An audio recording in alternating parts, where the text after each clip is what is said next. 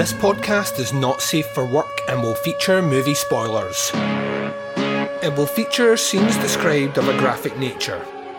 It will contain language which most listeners may find offensive. Welcome to the podcast Under the Stairs.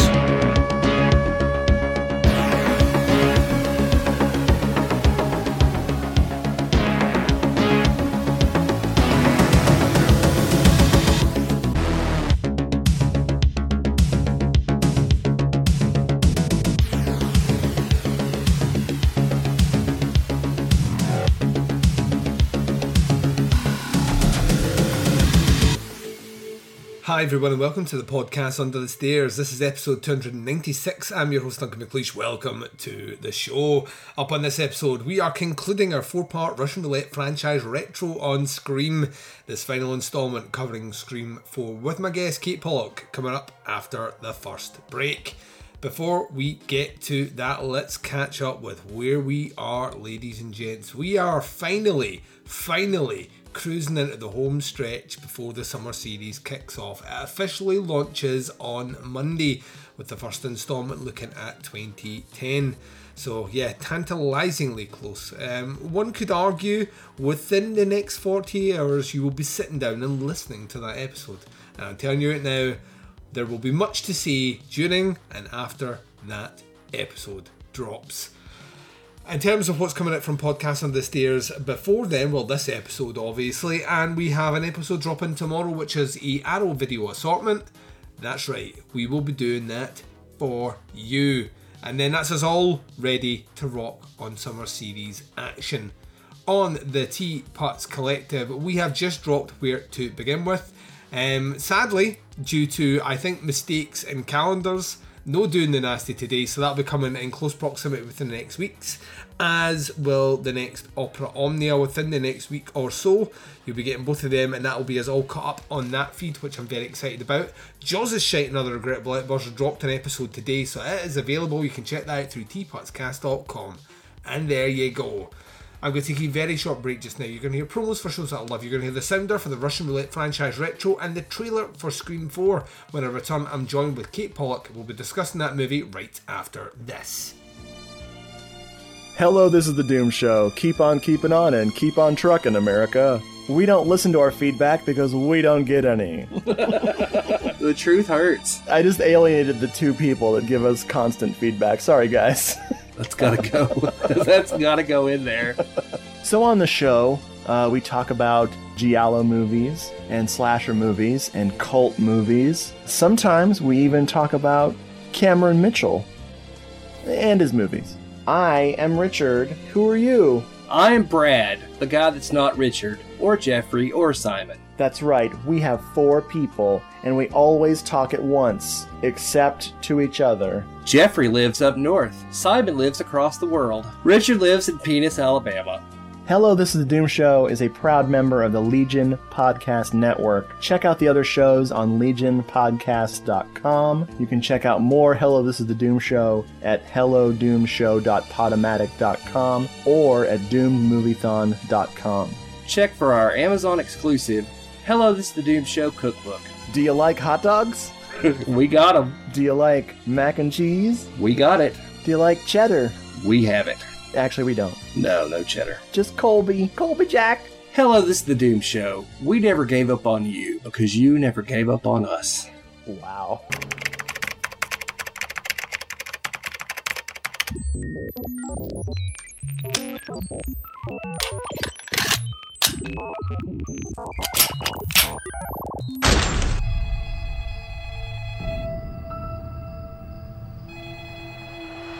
What's your favorite scary movie? Here is my Woodsboro Massacre anniversary question. What is your favorite scary movie? What's your favorite scary movie? One generation's tragedy is the next one's joke. What is your favorite scary movie, man? I'll show you. This week marks the anniversary of the infamous Woodsboro murders. Local celebrity victim Sydney Prescott chose to return to her hometown. Welcome home, Sydney. Watch the preview of coming events. What do you want? Who is is this? He's trying to do Ghostface. I'm standing in the closet.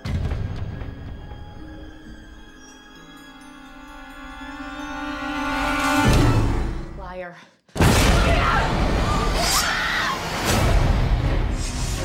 Dewey, what's going on? It is not public information. It's all over the internet. It is?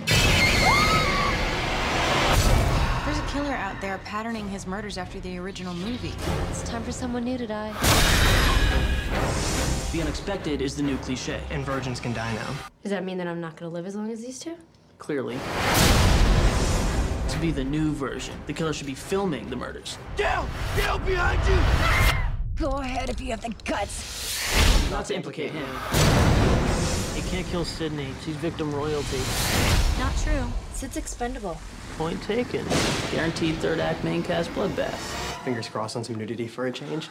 Time for your last question. Name the remake of the groundbreaking... Halloween, Texas Chainsaw, Dawn of the Dead, The Hills Have Eyes, Amityville Horror, Black Christmas, House of Wax, Hot Night, My Bloody Valentine. It's one of those, right? None of the above.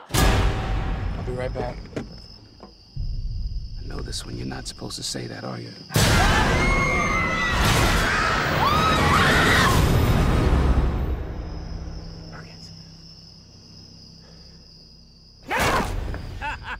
You should have seen the look on your face.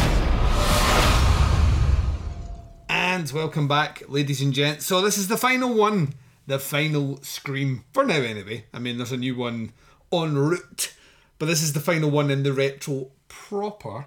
And what a retro it's been. I've thoroughly enjoyed this one. I think the conversations have been weird, wonderful, illuminating, and yeah, I know it's sometimes a franchise that people like to go, where did it all go wrong? But every now and again, I get surprised by how much of a conversation you can get out of a movie, good or bad.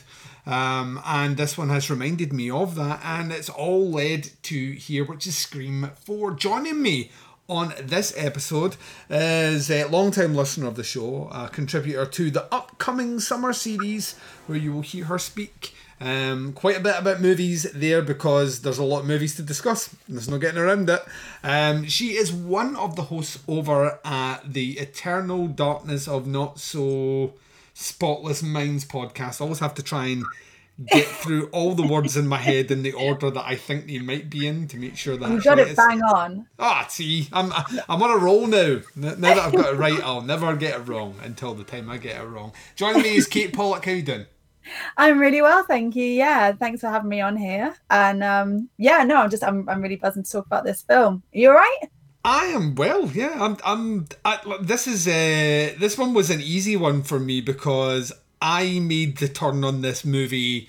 I don't want to be all hipster about it, but I made the turn on Scream 4 before everyone started making the turn on Scream 4. So you certainly did before me. I have a lot of history with this movie, which I'm kind of looking forward to getting into at the start here, because this question I've been asking everyone thus far is when they came to these movies, and what's their history with them. Scream 4 to me is the one that I am most pleasantly surprised that I enjoy as much as I do, and this all stems back to mutual friend of ours, Jamie J. Salmons, who was Jamie J. Jenkins back then, on a show called The Skeleton Crew, which is sadly now no longer recording and putting episodes, and I don't even know if their archives are out, which is a shame, because The Skeleton Crew is one of the big three that got me into doing horror podcasting way back in the day, and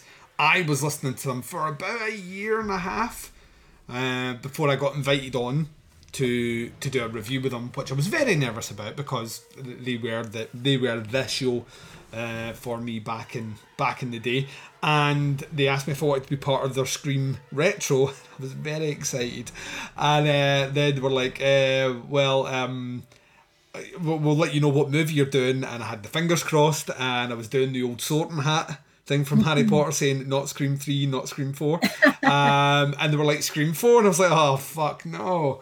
Because I saw Scream... Oh, so you got Scream 4 as well? Yeah, I saw Scream 4 at the cinema, and I came out like That was a movie. Yeah. What we're doing here. I landed Scream 4. I went in with all that baggage of I was very hyped about it. I mean, this movie's now 10 years old. I was very hyped about it. I thought it can't be as bad as Scream 3. And I came out thinking, well, it's not as bad as Scream 3, but it's not very good. And I watched it for that show, kind of trying to disassociate myself from that opinion. And what I found is I actually really enjoyed it. Like, really, really enjoyed it. Much more than I thought I would.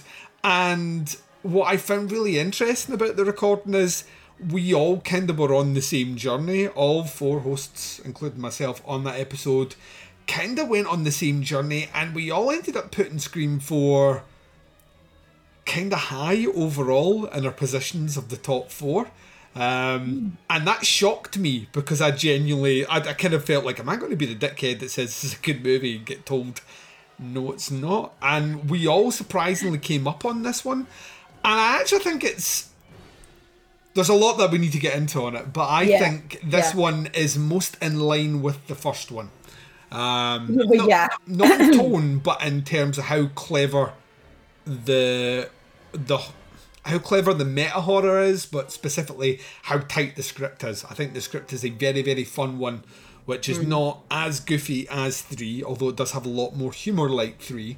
But in terms of how it plays out, it to me feels like the third movie we should have got that we didn't, with the relative to Sydney that we didn't. Yeah, need. I mean, Kevin Williamson is back behind the, he's back with the pen kind of thing. Fully this time. And I think that's really because I watched all of them not in a row, like one after the other. I don't have time for that, but I've watched them all over this last week and gone back, and it was really with like an analytical eye that I was watching them for like the first time ever. And Scream 3, I've always had a soft spot for Scream 3. Like, I've always found it kind of, it's silly and whatnot, but like it's fun and that. And but boy, can you tell that it's not a script written by Kevin Williamson. It's not. It's just the story. Like the whole thing just doesn't. So many rewrites as well as they were filming. Yeah. It's very jumbled. It's a mess. It's a mess to watch, and it's not to say, I mean, people have already heard me and Derek talk about it. It's not to say that there aren't bits that I really enjoy in the third movie. It just doesn't feel like a Scream movie. No, it kind of feels like almost like someone. Well, it is like someone else has had a go at a Scream movie and just not, and that's pretty much exactly what it is.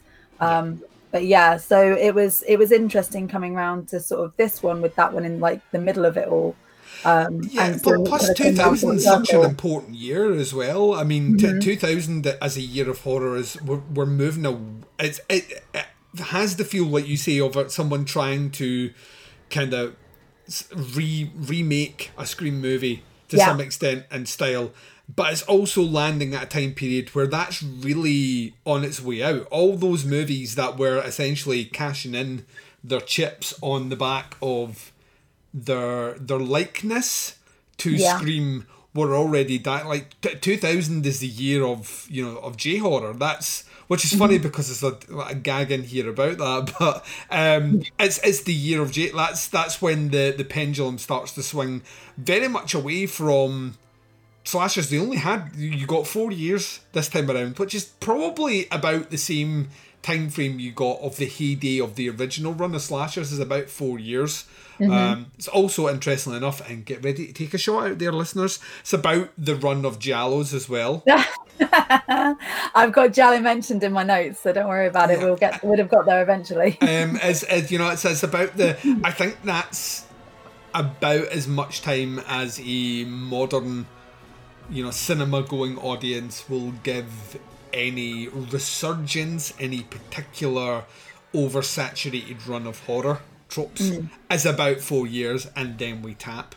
I mean, they'll still get made, but they won't have the same degree of popularity. So yeah, that Scream. Like, I saw every Scream movie at the cinema, which I'm old enough to say that I managed to do that, even though I did have to cheat to get into Scream, and I did have to cheat to get into Scream 2. Did not have to cheat to get into Scream 3. Wish I hadn't saw it. And Scream 4, I was a bit long in the tooth.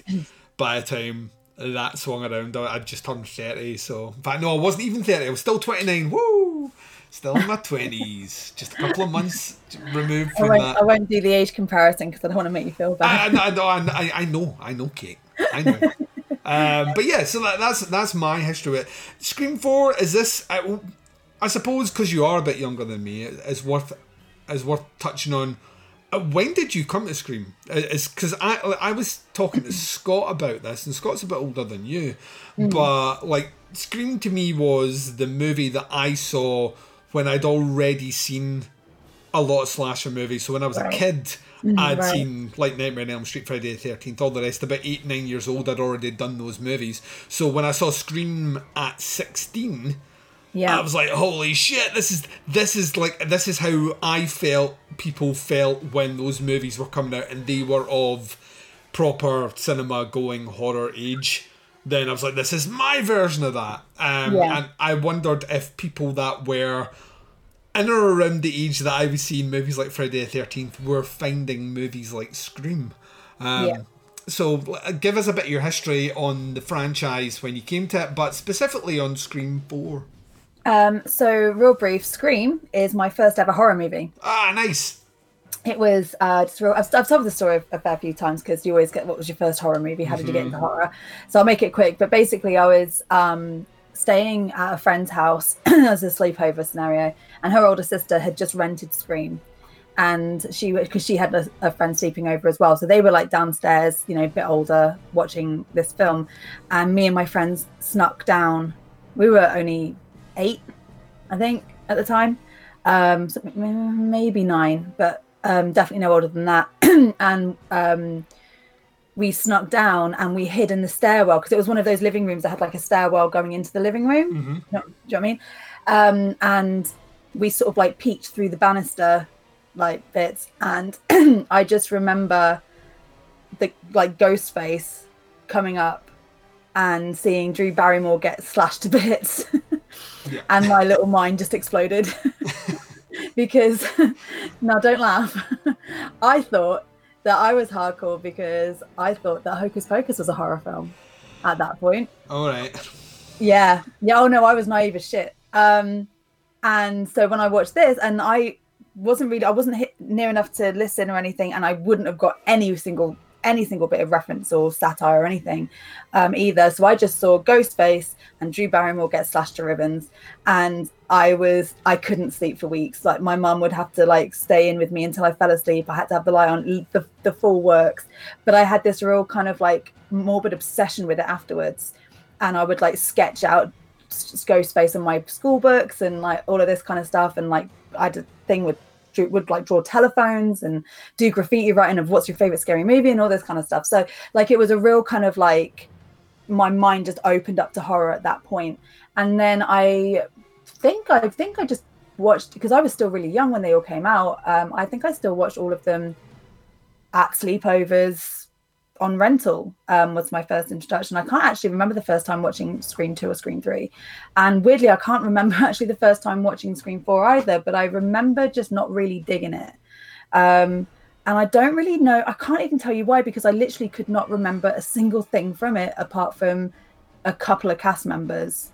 And so it's really odd kind of going back because I had all of this kind of, I don't know, I guess like this sort of like impression in my mind of like, not that the thing is I've heard enough about it since to know that I was probably going to think much better of it, but I didn't know how much more I would like it. And it was kind of like, and then it was almost like a rewatch of the first time, but then I was going in it not just as like a horror movie fan enjoying the film, but also I had to then watch it with a critical eye. And so it was kind of interesting for me to go back and be like, I wonder how am I gonna still like not like it for whatever reason, or am I gonna have a far better appreciation of it because, in the last 10 years my horror movie knowledge and all that has massively expanded. So it was kind of like an interesting one for me, but we'll get into it, I guess.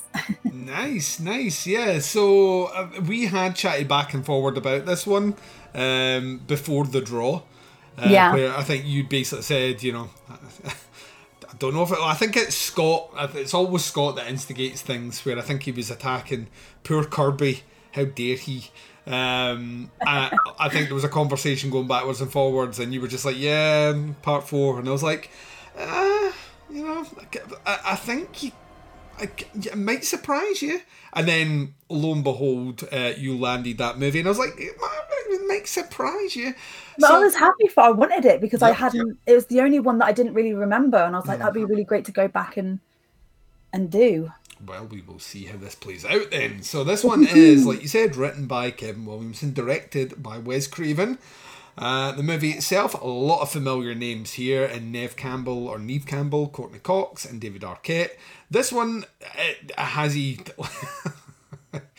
maybe above. This maybe has the most star-studded cast. It's insane. It really, really is, considering some of these people are only in here for small bits. Yeah, I know. That whole cold open. Oh, the cold open, you mean, which I kind of love. But we have Lucy Hale, we have Shanae Grimes-Beach, we have Anna Paquin, who was doing the old True Blood in or around this time. The trailer, I remember that. Yes, yeah. Kirsten Bell, Amy Teagarden, Britt Robertson, Alison Brie, of course, Kirby, as played by Hayden Panettiere. Emma Roberts is in here, Mara Jaffe, Mary Shelton. And then we start like jumping across to some of the male names. Some of these people have went on to bigger things. Some of them have not. I think this is what happens. So you just have to roll with it, or you know, it just doesn't work. But we have a Culkin in here. Rory Culkin is in here. Justin Michael Brandt, Eric Knudsen.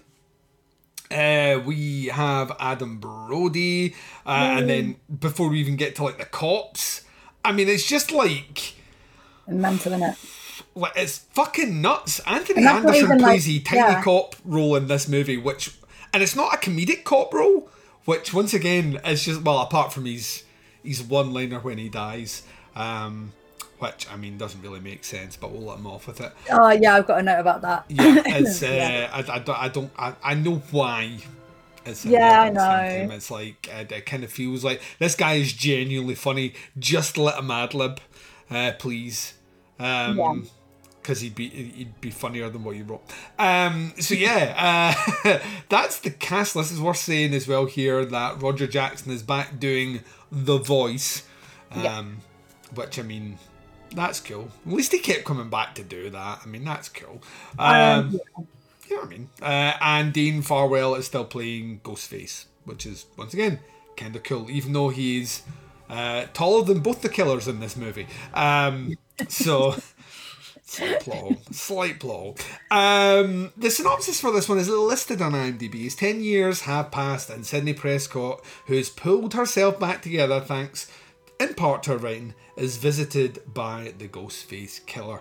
Probably worth saying what it doesn't mention here is she's actually visited when she returns back to Woodsboro on the anniversary of the massacre, which I'm just going to say, if you're doing a book tour, never return, especially if you're the surviving victim, never return back to the massacre on the anniversary. Come back a week later or a week before. Yeah.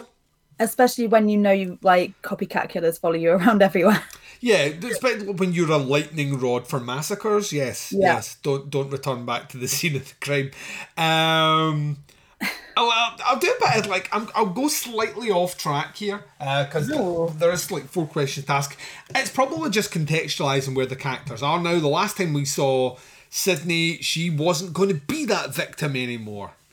She was going to own it, and this is 10 years on. And interestingly enough, she has owned it. Although apparently it's taken her 10 years to write this book, which seems like a long time. Seems like a long time, but then it's supposed to be her journey out of that, so maybe you give yourself 5 years to get the journey going, and then you know, editing and stuff, and you know, you've got to go through different drafts, you've got to do all of that stuff as well, so maybe and it's traumatizing, so maybe she takes a break in the middle of it, and then maybe she goes back to it. You don't know. Like, maybe she takes a holiday. You never know. I have no idea. All I know is apparently Gail Weathers has managed to write another 4 stab movies in that time. It's a whole different kettle of fish, isn't she? Yeah, she's like 4 stab movies in the time that it's taken.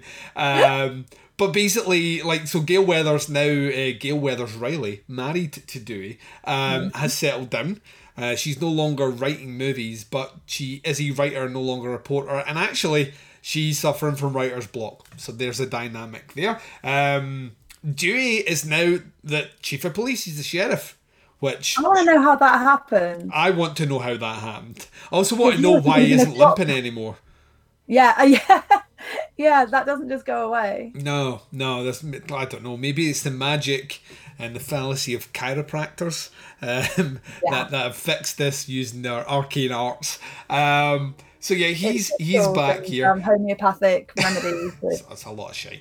But yeah, so he's back here. So that's where our main 3 characters are. We are introduced, because this is the sequel and we have to have a reason to come back, to characters that are related to Sydney that we never knew anything about. Because why not? At this stage, if you can have a half-brother that you never knew about, who's actually the mastermind, then, I mean, we can have an aunt and a niece. Also, well, no, technically a cousin, who's played by Emma Roberts in this movie, who plays Jill Roberts. And I suppose that's about as much setting of the scene as we have. Like, essentially, we're on a book tour with Sydney. She's come back to Woodsboro. It's 10 years since the previous one. And before we get into the 4 questions, the one thing I want to talk about, because we've done it in we have done it on every single one, is let's talk about, like we mentioned before, the cold open. It's the thing that really makes Scream the franchise it is for a lot of respects. You could argue, and we have done on other ones, that the cold opens to these movies are usually better than the movies overall. They're really fucking good, apart from the 3rd one, where we kill off beloved character Cotton, who's now Oprah, apparently, or Dr. Phil, one of the two, which makes no sense. But I suppose it does kind of make sense. Cause it's kind of what he was aiming for, wasn't it? Well, you've got people like Kate O'Kalan and stuff like that were involved with the OJ thing that went on to become like media personalities for no other reason than they lived in the guest house. Oh, okay. I didn't know anything about that. Oh, yeah, you should do a bit of reading about Kate O'Kalan. That is a only in America story. A guy who I feel like in America you can get away with that. I don't think that would happen here necessarily. I think he was a surfer who, for some reason, was staying in the guest house of O.J. Simpson's abode, and got interviewed a couple of times, and then the whole O.J. thing blew up, as it does, after the murder, and then all of a sudden he became a celebrity on the entertainment channel, as you do. It's a classic segue, I feel. It's a classic one. Right, so here we go. Let's talk about this cold open, and then I'll give you your questions. This one, I really like this because it's the inception of cold opens. Yeah. And they make reference to it in here, which I like. Not Inception, because Inception wasn't out, but the idea of the Twilight Zone movie within a movie. So they make reference to that. But what I really like about it is this is 10 years since, Scream 3. A ton of things have come and gone in that time. Like in the 2000s, we had a ridiculous amount of horror remakes, which is a joke later on in the movie, but we've went through God knows how many cycles. We went through J-horror and torture porn specifically, but also the idea of internet-based horror. Yeah. And we get all these as meta tropes, almost as if Wes Craven and Kim Williamson are saying, these are all the avenues we could go down. And you know what? We could have went down this way, but instead we're going to put them all in the cold open, get them out the way, and get back to basics. Yeah. And I love that. So you have at first you're watching the 2 characters have meta horror commentary on torture porn, J-horror, internet, all that shit. And then we get the killing, which seems really dumb. And then, oh, wait 1 second, It's just people watching a movie, so we're fine. And Yeah. they make comments on Twitter and Facebook, and how you know that the whole idea of the Ghostface killer and the opening kill is kind of tired, and you know we're over meta horror altogether. That's like Anna Paquin is me in this scene where she's just like that. Can we just not get a fucking movie that isn't making reference to how knowledgeable horror fans are on horror? Can I get an amen? And instead what she gets is a knife to the stomach. Yeah, she does. And that comes out of nowhere, which I really, really love. I got every single one of these cold opens. It got me every time. It's amazing. I remembered there was 2 false cold opens, but I couldn't remember exactly when the kills kicked in, and I got giddy watching them again, because I was like, yeah, this is exactly how I felt in the cinema, it's exactly how I felt on the rewatch for the Skeleton Crew, and it's exactly how I feel right now. It makes me smile. And then we jump out to the real cold opening, which is it's a similar thing. It's people talking about, and in the case of this one, is the very smart friend like just tearing into why sometimes people don't put a lot of thought into the start of the movies. Like, they think they're being really clever, but if, you know, the cold open to Stab 7 is, you know, that technically the opening to Stab 6, then does that mean that the opening of Stab 6 is technically cold open to Stab 5? And our friends like that, you know, you're overthinking it. And she's like, am I? Or maybe the people that wrote it aren't thinking about it. You know, or underthinking. Yeah, I think it's a really kind of like... It's really funny how this film will do meta, but with taking the piss out of meta. Yes. And I think that's really savvy and smart, because Scream that's what Scream is known for. It's known for it flipping stuff on its head and, you know, shining a light on things, you know, within horror, especially slashers. And so, you know, if they were going to come back and kind of just do the same thing again, it'd be like, all right, well, we can see Scream 1 for that. You know, and the fact that they have shone a light on the stuff that has happened in the last 10 years, as you said, but also just sort of almost shone the light on themselves and then flipped it so that it's kind of like, we know that you know that there's these expectations and we're going to give it to you, but we're not going to give it to you in the way that you think. And I like how, as well, in the real cold open, is that what we're calling it, they have it almost plays out a lot of ways like the first Scream. There's like a lot of little nods and homages, I feel like. For example, like her running to the front door but not being able to unlock it, so she goes upstairs just like Sydney does, and the garage door bit with Tatum and things. Yes, and all they can get caught in the what is that, a dog like it's kind of like a cat flap dog door sort of thing. That's why you would have that in a garage door is beyond me. I don't know. But there's that, and I think as well, like what I found with it is that everything is kind of sort of extra. So like I found one of the things is something that like I might mention later as well, but like for example, like the voice, like his lines are a lot more threatening. They're kind of vulgar, do you know what I mean? Like you call the other dumb blonde with big tits. Like I can't imagine that happening, you know, 15 years ago in one of the original ones. He says that he's going to cut through his neck till he saws her head off or till he hits the bone or something. And it's like the worst you got in the previous movies are, I will gut you like a fish. Like a fish, yeah. And I think that that's just like an indicator of like, oh, okay, well, I think not only, like you can imagine it in the writer's room, like we have to step this up because people are used to a certain level now. We've had Hostel, we've had Saw, we've had whatever, you know, and it's like, okay, how are we going to do this? And I think what's right, because obviously it's never the same person. It's never the same person. So you've got someone who is copycatting or taking their own version of it. They're going to be putting their own kind of spin on it. So it makes sense that it's not going to be the same thing. And I think potentially those kinds of things were the things that irritated me the first time, because I wanted to go in and I wanted it to be, this is my comfort movie, this is what I know, and it wasn't quite what it was. Whereas now I can really like appreciate the fact that they are kind of upping that and they are kind of going more extreme, because that makes sense for the character who is behind the voice. They would be more extreme because that's the generation of horror that they have kind of grown up on. and like you're saying, like the fact that she turns around, she's not a dumb blonde with just big boobs. I mean, she's got like a really high GPA and stuff, and all of this kind of thing, and and she's very analytical in the way that she watches the Stab movies.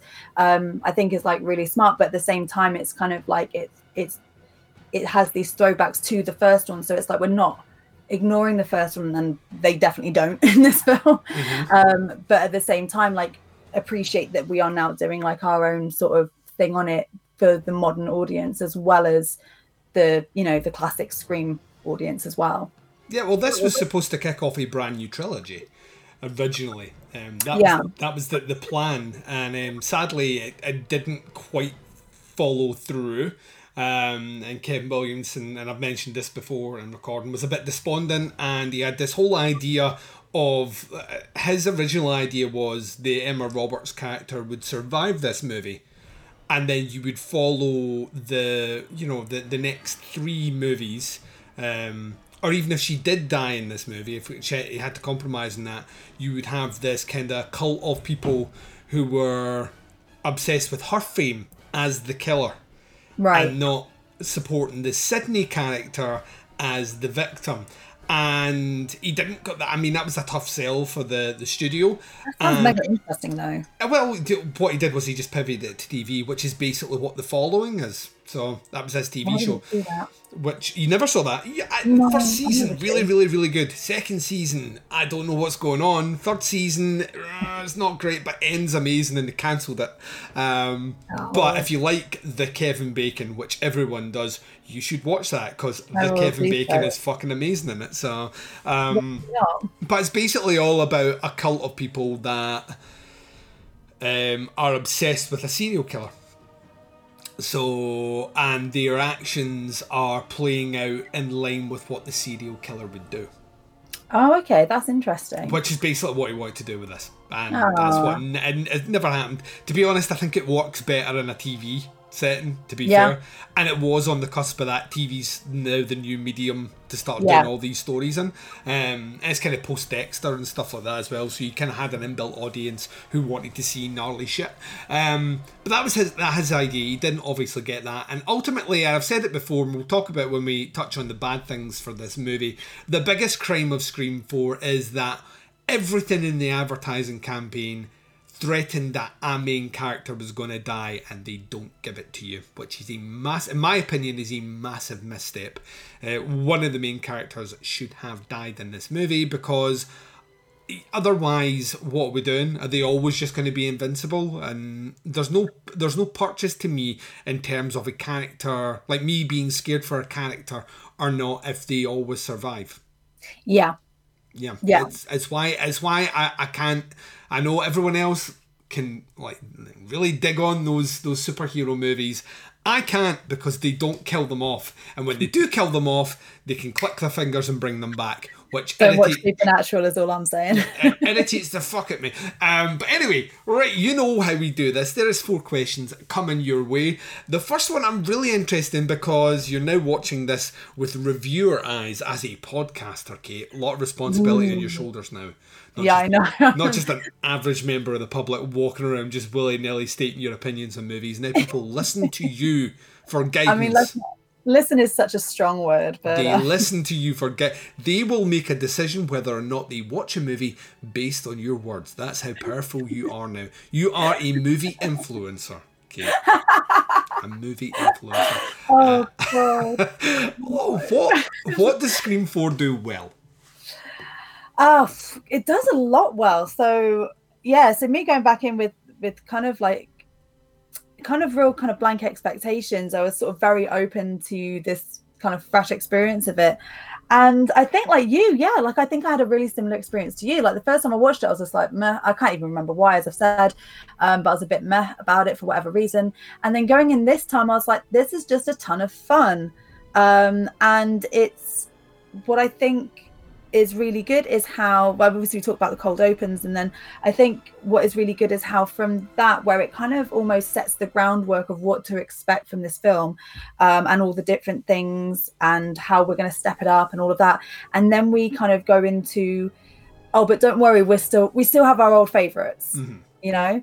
But then again, it's like our old favorites, but not quite as we know them. You know, we've got Dewey and Gale and they're married, but it's not the same dynamic. You know, he's the sheriff and she's not a reporter. She's kind of lost the thing that she lives for, and he's kind of like, she was always like the boss of the two, like, you know, if you're gonna have it, whereas he's now kind of got this power and he's like really stepped up into who he's supposed to be. And it's not that she has an issue with that, but it definitely does change that dynamic, and they're not really that happy, and it's kind of sad to see. And this is I'll be honest, this is the only one out of all the movies where I genuinely like David Arquette's character. Yeah, I really struggle with him in all the other movies. At times I think he's a very sympathetic character, and then at other times I find him just flat out annoying or obnoxious. Specifically that third movie, he can die in a burning pit in that third movie. This one, even though he is still, I think he has a line in here where he says something like, you know, that's not been released to the public yet, you can't talk about them being murders, and you know, Gale's like, it's all over the internet, and he's like, is it?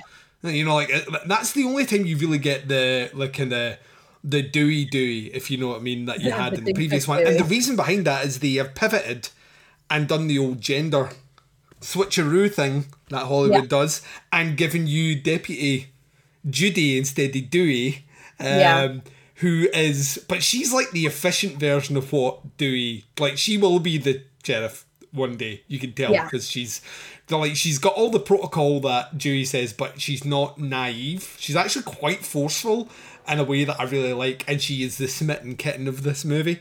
I really like that sort of threesome kind of thing going on. I love the interactions between her and Gale, like, because I love Gale, and like, I do like Judy Hicks. I think she's a really great character, but I really also do love it when Gale like socks it to her. Well, yeah, because the thing is, she doesn't, like, she is the Deputy Dewey character, but Gale doesn't have purchase over that, if you know what I mean. Whereas like Dewey could be swayed with a bat of the eyelids and the promise 100%. Of a dinner.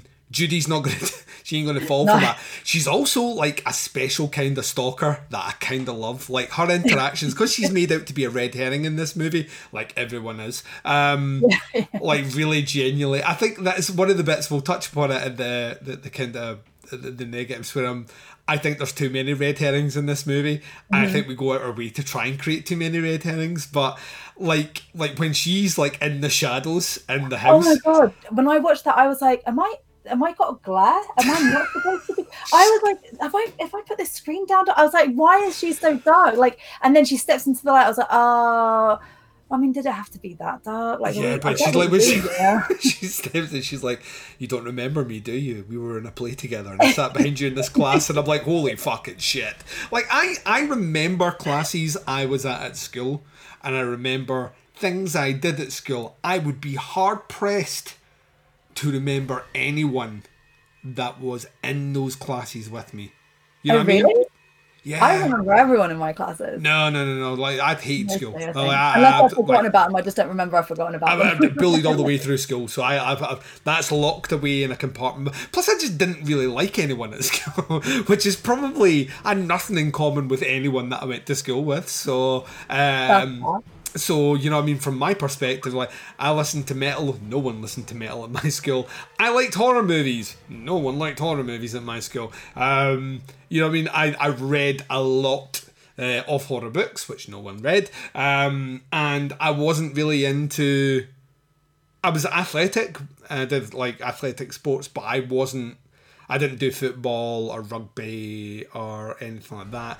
Plus, I lived in a village which was out with the catchment area for my school, so I didn't live, but like when I went home, I had my group of friends who went to a different school.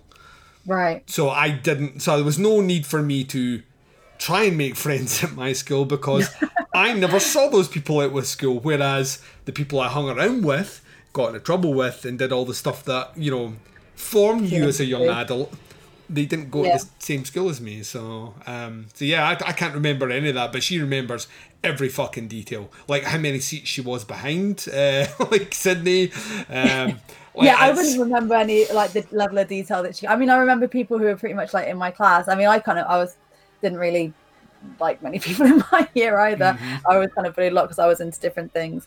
But like I think I have a slight, not a full photographic memory, but I do have a slight photographic memory, so I think that's probably why. But I wouldn't be able to tell you like, oh, they, sat 4 things behind me and they had this non-tiny role in my. Oh, like when she starts talking about Peter Pan and all the rest, and I'm like, what are we doing here? And like, you're a police officer. How do you not know this is creepy? This whole conversation. But she's brilliant, mate. Marley Shelton plays Deputy Judy Hicks, and she is fucking great. I love her as a character. She's awesome. Yeah, no, I think it's a really interesting character to throw into the mix with it, and especially how it kind of like shifts about Dewey and Gale, who we've kind of like, even though they're on and off, they are kind of, we know what to expect with them. They kind of are a bit mad at each other, and then they make up, and then they're all fine by the end. And then with this one, like, we kind of think we're starting off, they're a bit mad at each other, but it's different this time. They're not playing with the same dynamics. They're, Gale's having to deal with what she's got going on or not got going on in her life. The bit where, like, Dewey's giving a press conference and he just shuts her down. It's just like, it's this kind of like stance that he's this kind of like confidence in himself, but at the same time, like, I was kind of like, well, hang on a minute, you're expecting her to treat you as a professional when you're in work. This is her work. Like, all right, she might not have done it for a while, but she's coming to you as a professional. Like, she does refer to him as Dewey though, as opposed to Sheriff. Say again, sorry. She does refer to him as Dewey though, instead of Sheriff. Like, everyone else is like Sheriff, and she's like Dewey. And I'm like, yeah, well, I suppose.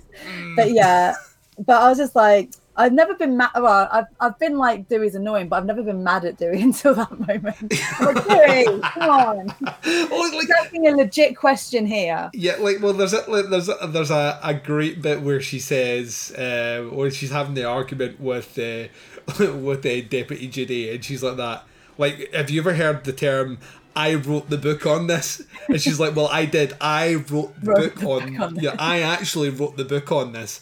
There's a thing about that though, like, she went down the sensational, it's never really touched on, but I really like it as an idea, like when they talk about how in the background how off the wall the series gets, like the Stab series where they go to space in part 4, they do, like, there's time. I loved all of that, yeah, like when they talk about all the things that, and she's technically, although it's never implicitly or explicitly said that she did all the Stab movies, like, in terms of the stories. It's like, it's based on her books, the Woodsboro Massacres and whatnot. That the indication is that maybe she has, like, shot her journalistic self in the foot, if you know what I mean, by going so sensationalist with everything, by going, like, off and writing movies, essentially, which are, like, fully in the realms of fiction, that maybe when she tries to make that transition back to being a reporter, I always kind of took that of the opinion that that's kind of why Dewey's, like, and the publicist says so later on, like, you basically, like, look at what happened to you. You moved to this small town, you got off the grid, you stopped like writing all this stuff. It's kind of like seeing that, yeah, you were maybe at one time, and we all get this way, at one time you were hot shit, and you were the person we would have come to, but there's now a whole generation of reporters that are hungry for a story, that are doing all this thing, so maybe you're past your best. And, like, you kind of, like, at times I feel that Gale is, she's not the same character as before, but what I love about that is that when she dresses down that publicist and turns around, she's like, oh yeah, I still got it. I'm like, there are those flashes, like when she gets back in the groove of setting up those cameras, she does it very sloppily. Like, old Gale Weathers wouldn't do that. But old Gale Weathers probably wouldn't have been stabbed. No. As well, you know what I mean? So there is that degree that the game has kind of changed, and that maybe she's playing by an old set of rules, and those rules might not necessarily apply. And that's what makes her a really interesting. I actually think they don't use Courtney Cox that much in this movie, and they bench her pretty quickly. in the runtime of the movie, but I think that's a smart move here. Like, the characters out with Sydney are essentially background characters, whereas in the previous movie, whole lot of Gale Weathers, whole lot of Dewey, not a lot of Sydney. It's reversed this time. A lot more Sydney, a lot less Dewey, actually. We spend a lot more time with other cops than we do, actually, with Dewey. And the same with Courtney Cox. Now, I don't know how much of that is down to the fact that I believe they were divorced by this point. Yeah, they were. So, which must be awkward. Yeah. It's like that way. I know you're a Dexter fan. I'm a Dexter fan. It's like that way where, I mean, they were married and then they separated like pretty quick. And it was just as the storyline of her like realizing that she's in love with him. So cringe.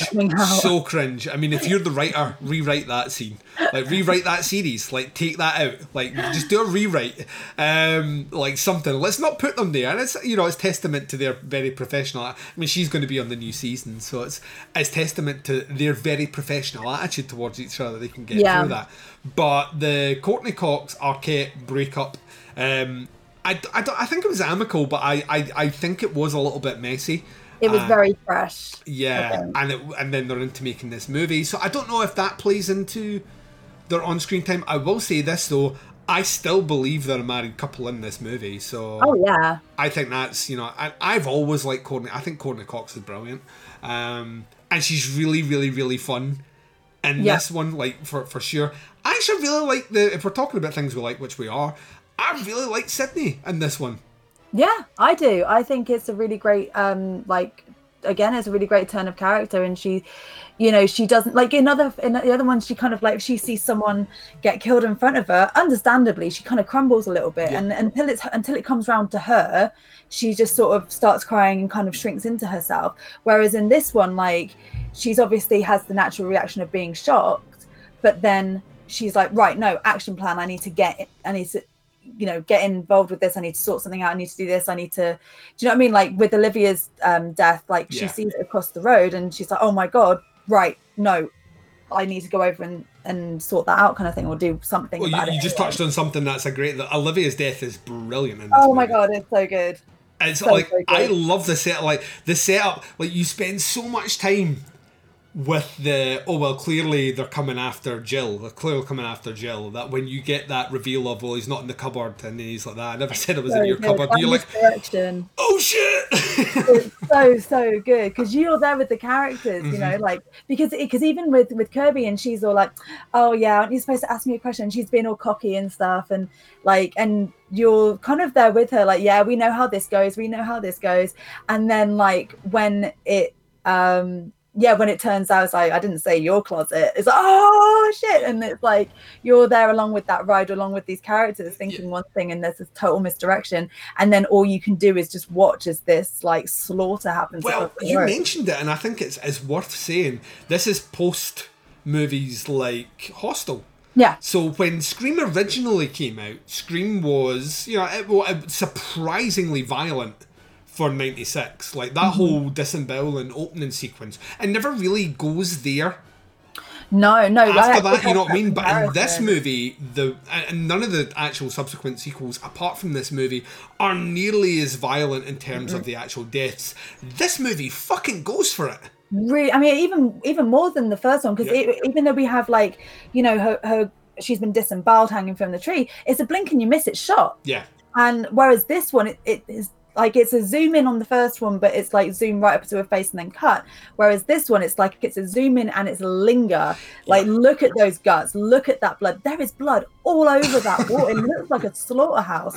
Like it's everywhere. I don't know whether that's factually accurate in terms of blood spatter, but I don't care because it's everywhere and it's amazing. And again, it's one of these moments like, oh shit, like this is new territory here kind of thing. Because you're right. Like it's never been that visceral in other films of this series. Yeah, the rules are different, and I think they acknowledge that. Like they openly say, like the rules of the kind of remake You have to be bloodier. You have to be more extreme. Yeah, we can do what we can play within the, you know, it's now cool to go back and do things the old way, but we can just make things a lot more vicious and make things a lot more violent. And that's one of the meta elements I've always loved about the Scream movies. What they do as well, and this is a bit that I love, and I'm going to mention this because, like, Dan Chase mentioned this when we were recording years ago, and it genuinely made me laugh, and every time I see it, it makes me giggle, because it is such a thing that you would do. And I think it's just a small character that when the publicist is being when she's doing the whole phone thing, as she's she's a nit, he's like, don't sound like you're in the hospital, it sounds like you're in, you know, the car. In an abandoned car park. Yeah, and she's like, oh, this, and she runs to the car and she locks the door, and then the phone goes again, she lifts it up, she just goes, no! She throws the phone on the seat, and I'm like, yeah, of course, you wouldn't answer it again. Every other movie, they fucking answer it. Every time the phone rings, they answer it again to listen to Killer. She's like, nope! Absolutely not. No, I'm getting out of here. Yeah, 100%. I really liked it. I really actually, like, talking about, like, kind of new, interesting characters, like, I really liked her. She's not... I mean, I really like Alison Brie anyway, but I think this was before she got, like, mega famous. It is 100%, yeah. And she's just so funny. Like, she's a publicist. She is what. You show me the publicist. Yeah, you show me the publicist who isn't seeing this and thinking, "Oh, we're going to make so much more money." Yeah, 100%. And the way that she's just like tries to not lose her cool with it with Sydney, because she understands that Sydney doesn't quite view it in the same way. But then she just can't help herself, and she's like, no, this is really great. We're going to make so much money. Oh my God, you don't even know. Yeah. Like, and it's just like, and then when she comes out, what I love about her is how she's talking to herself, just like, she's going to come back. You know, it's fine. Yeah. And again, it's these things that you kind of replay conversations in your head, and it's like, and oh well, you know, you're fired and blah blah blah. Yeah, well, I think that's the thing about her that I quite like. That altercation with Sydney is not only that she sees herself in the right, but she goes one step further to be like, well, you know, she's going to phone me and apologise to me.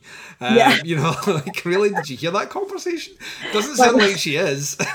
No, that's not happening. She's like, yes, I represent, you know, Sydney Prescott, and it's like, do you though anymore? Like, yeah, if she wasn't going with the MTV, Oprah, and all the other things you said before, what makes you think that this call is going to be any different? And I think I think that's the thing. Like, across the board, for the most part, I really enjoy, like, the new characters, and I think that's what Kevin Williamson brings to the table here. If we mentioned it on the Scream 3 episode, the only reason to watch that movie is Parker Posey, who is fucking amazing. Oh my God. She's the best thing about that movie. She's so fucking funny. She's, like, amazing, and that's the reason you watch that movie, right?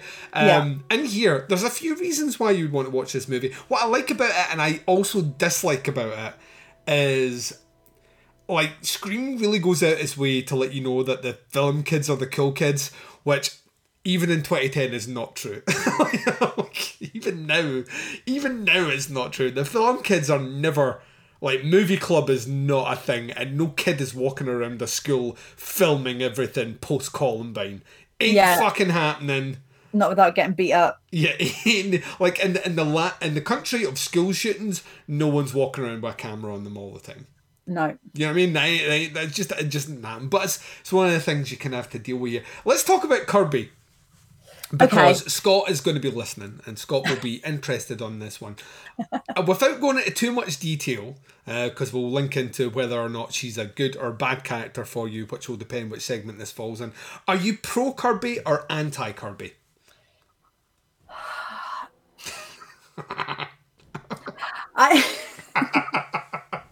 It's a hard one, isn't it? It's really hard. She annoyed the shit out of me so many times. Yep. Because I feel like, I just feel like she's that friend where it's kind of like, and so as film fans, I feel like at one point or other, everyone does this. Everyone kind of does it, but I feel like she just does it all the time to the point where it's like, all right, we get it, you like film. Where it's like, she's the kind of person where she has to kind of like make all the film references or like point out stuff or like and not for like interesting sake, not like, oh, this is really cool or whatever. Yeah. But like for the sake of, aren't I so clever? And I just feel like it just, I don't know, she's kind of like irks me. And then as well, I don't really know what the point of her is. I mean, I understand her as a character. I just think it is a weird choice. Plus, I also think there's a misstep here. Like, we spoke, once again, without linking everyone back to the Skeleton Crew episode, which I wish you could all hear because it was fucking brilliant. I'm not just saying that because I was on it. Which is, you know, in itself a great thing. You can hear me like talk all like, "Thank you for inviting me on your show." What like I'm doing with what I do with you, basically. You never do that. You lies. Like me and Jamie of all people were like 100% on the. Is Kirby really like a hardcore knowledgeable horror fan? Because. Let me put it this way: dude from the movie club's like, I respect your collection. You've got some real hidden gems in here. Suspiria. Yeah, I know. It's like the most obvious Argento title ever. Suspiria. That'd be like saying, oh, you've got a really obscure Spielberg film here. Jaws. You know what I mean? It's like what the fuck are they doing here? And like even like when they that's it on the head. I think this is why it bugged me, because I was just like, yeah, because there's nothing that she kind of brings that's really like.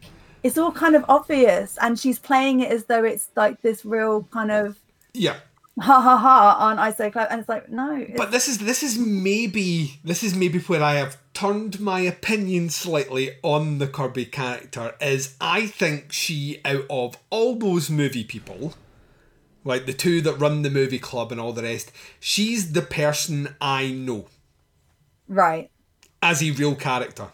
The person that has like a small collection of movies, but like you can quiz me on anything. I know the answer to anything, and then you can only give them the softball. Like her questions are like, you know, who played the original Leatherface? And it's like everyone knows it's Gunnar Hansen, but she's sitting there like, I'm hot shit. You bet you didn't. Do you feel that spark between us? Do you feel that spark? Yeah, I've got magic power. Like is that sort of thing where I'm like, that to me is like.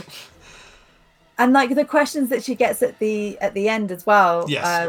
Like when she rattles off every single horror remake, which is a very funny joke, because I think it's only at that point do you realise how oversaturated. Like I joke about this a lot. Like the 2000s were the remake decade, and people, I know for a fact, people are like, well, I don't hate on remakes, and then she reads a list of them out.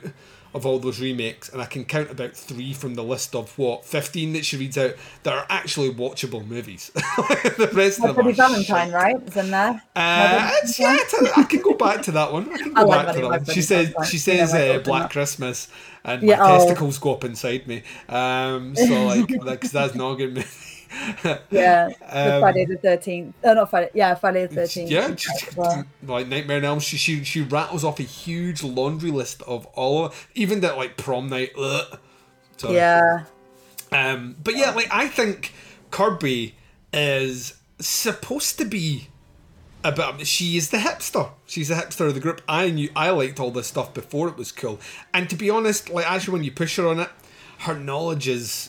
Don't want to say she's a basic bitch, but she's a bit of a basic bitch. And that's kind of why I like that character. I think you need that because everyone else in every other Scream movie is just a little bit too knowledgeable and like movies. Like no one gets a reference wrong. That annoys me. Yeah, I kind of found it a little bit with this though as well. Like it wasn't so much that it was more like apparently everyone in this film is a horror movie fan to some degree. Yes. Like the couples know about horror movies. Everyone know, I'm like, I get you're in Woodsboro and that's like, you know, a serial killer kind of hotspot, but that doesn't mean that you have to be a horror movie fan. Like I just didn't really believe that every single person in this film, like it's supposed to be cinema club. Yes. Yeah, everyone just talks about horror. Well, every poster in the room is a horror poster. Horror. Yeah, every poster is a horror poster, exactly. Which makes zero sense. That's not cinema club, that's horror movie club, which I can respect. I would love that, but like it's like it and it's the thing is with the Scream films, yes, it's a horror film, so yes, it makes sense that you're referencing horror, but I don't feel like every single character needs to, and I don't feel like, and if you're going to have a cinema club, but it's only about horror. Don't worry about calling it a cinema club. Just call it a horror movie club. It doesn't matter. It's not like that's the hill we're dying on. Just own it. The hill that they die on in this movie is by a killer saying factually, inaccurately, well, it's subjective. It's all perspective. But by saying that, you know, well, it's like Peeping Tom is the first slasher movie because it's the first one that gives us killer POV. I don't know if that's... I mean, maybe it is the first movie that gives us a killer's POV, but I don't know if it's a slasher movie. I was going to say, that doesn't make it a slasher movie. Yeah, it's a pro slasher, the same way that Psycho's a pro slasher. But this movie definitively states that out there. And once again, this is from the mouths of people that you have to trust. Are like, it's that sort of stuff that drives me up the fucking wall when I watch a movie, because I'm like, there's like, you could, that question is a silly question to ask, because it's like there's no way to accurately say this is a thing, whereas all the other ones are yes or no answers, and maybe that's the point of it, is to well, it's like the, you know, it's Jason's mother that's the killer, you know, like it's you're damned if you do, you're damned if you don't, kind of thing. It's that way where you're deliberately putting something in there that's a trick to trip someone up. But it seems like of all the things that you could like beat Kirby on, that's maybe the like, I mean, like, I get the feeling that you could probably do something. You don't have to try so hard. Yeah, I think you probably get her. So yeah, I'm way on that one. We're leaning towards the negatives. I don't want to jump fully in there yet. No, there's definitely still more stuff to say. But I think you are right. I think there is an idea more egregiously in this movie that everyone is just a horror fan, and everyone knows the beats of a horror movie. Which before we needed Randy to tell everyone that, because everyone was like, "Yeah, I watch horror movies, but I don't understand them." In this movie, everyone understands them. Yeah, definitely. And so I think, all right, real quick, because I don't want to go on to the negatives just yet. But like, I think that's why when we have the quote unquote Randy Expo scene where it's in Cinema Club and they're talking about all the new rules, that doesn't have the same impact as it does when Randy in Scream 1 is going, whoa, you don't know the rules, you know, and all of that. And it's because everyone's kind of inputting, it doesn't have this kind of, oh my god. And we've kind of already addressed it in the cold opens. Plus the thing is, as well, is it's not, I don't actually think it's done for the audience's benefit. Whereas in the first Scream movie, it's done for the audience's benefit. It knows that there is a small contingent of Randys in the audience in 1996, but the vast majority of people that went to see Scream in 1996 were not horror fans. You know, there were people that heard this was the movie that you had to see this year and it will scare the shit out of you. So people went out in their droves, and then the movie very cleverly then gives you a Randy character who, like I said before, is a wink, wink, nudge, nudge to the horror fans out there that explains the tropes of a slasher movie. Yeah, he's your guide. In this movie, it is purely done for the benefit of Sidney and Gail. That's because everyone else in the room understands it. And it's Sidney and Gail that don't get it, and that's why when they talk about the first kill has to happen at the house, the second kill has to happen here, so where's the third kill's going to happen? And then Sidney's like, oh right, it's going to happen at a party, because it's done for their benefit and not for the audience. And I think that's the twist. I think that's the switch, is by this point it understands that, because it says itself, like, this is replaying the setups from the first movie, because it's technically a quote-unquote remake, because we're back to the beginning, but you know, certain aspects have changed, so it thinks the audience already knows that, so it's done for this. That's why it doesn't have the same clout. And as you're very succinctly put it, they did it all in the 3 cold opens. They went through all that shit. So by the time it comes to this, I think it's purely for exposition for the characters as opposed to the audience, which the Randy character was there for before. I think that's absolutely right as well. But yes, on the sort of more positive things going back to that, I think obviously we've spoken about Olivia's kill and things, but I just think that there was like a lot of really cool kills here. I thought it was quite playful, which I really enjoyed. Like, for example, the Aunt Kate, I don't know why I forgot her name of all people. Aunt Kate Roberts, and every time they kept going Kate, I was like, we're going to have fun with this. But her letterbox death, I thought was kind of cool. Yep. I thought that was kind of fun. I thought that because it's not what you would in every other movie. The knife goes through the door. Yeah, exactly. But that also makes sense when you consider like who it is doing it. They wouldn't have the strength to slam a knife through solid wood. Well, this is the other thing that I genuinely enjoy about this movie is when it sets out, when you can clearly work out who does what death. That is not always evident in the other Scream movies. Like, there are times where you're like, in 1, but not in 2 and 3. Yeah, well, 3 you really have to like do a lot of running around to be able to do that one. And this one, it's clear. Like, if Emma's on the screen here, then it's 100%. You know, it's a Culkin. There's a Culkin behind that mask.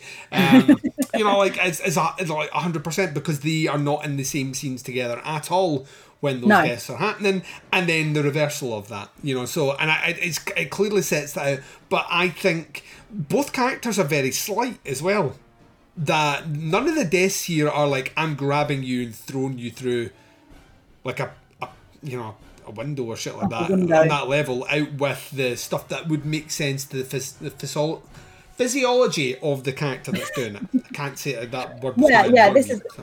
And especially as well when you think about like how like when you're in that fight or flight mode as a victim, not everybody, but generally you get that surge of adrenaline, and so it's, if you're going to try and overpower someone, even if you do have like the element of surprise or whatever, then like you would have to, I don't know, you'd have to be quite strong or at least quite wily. I don't know, maybe they're wily, maybe like, they're slight, but they're wily. Yeah.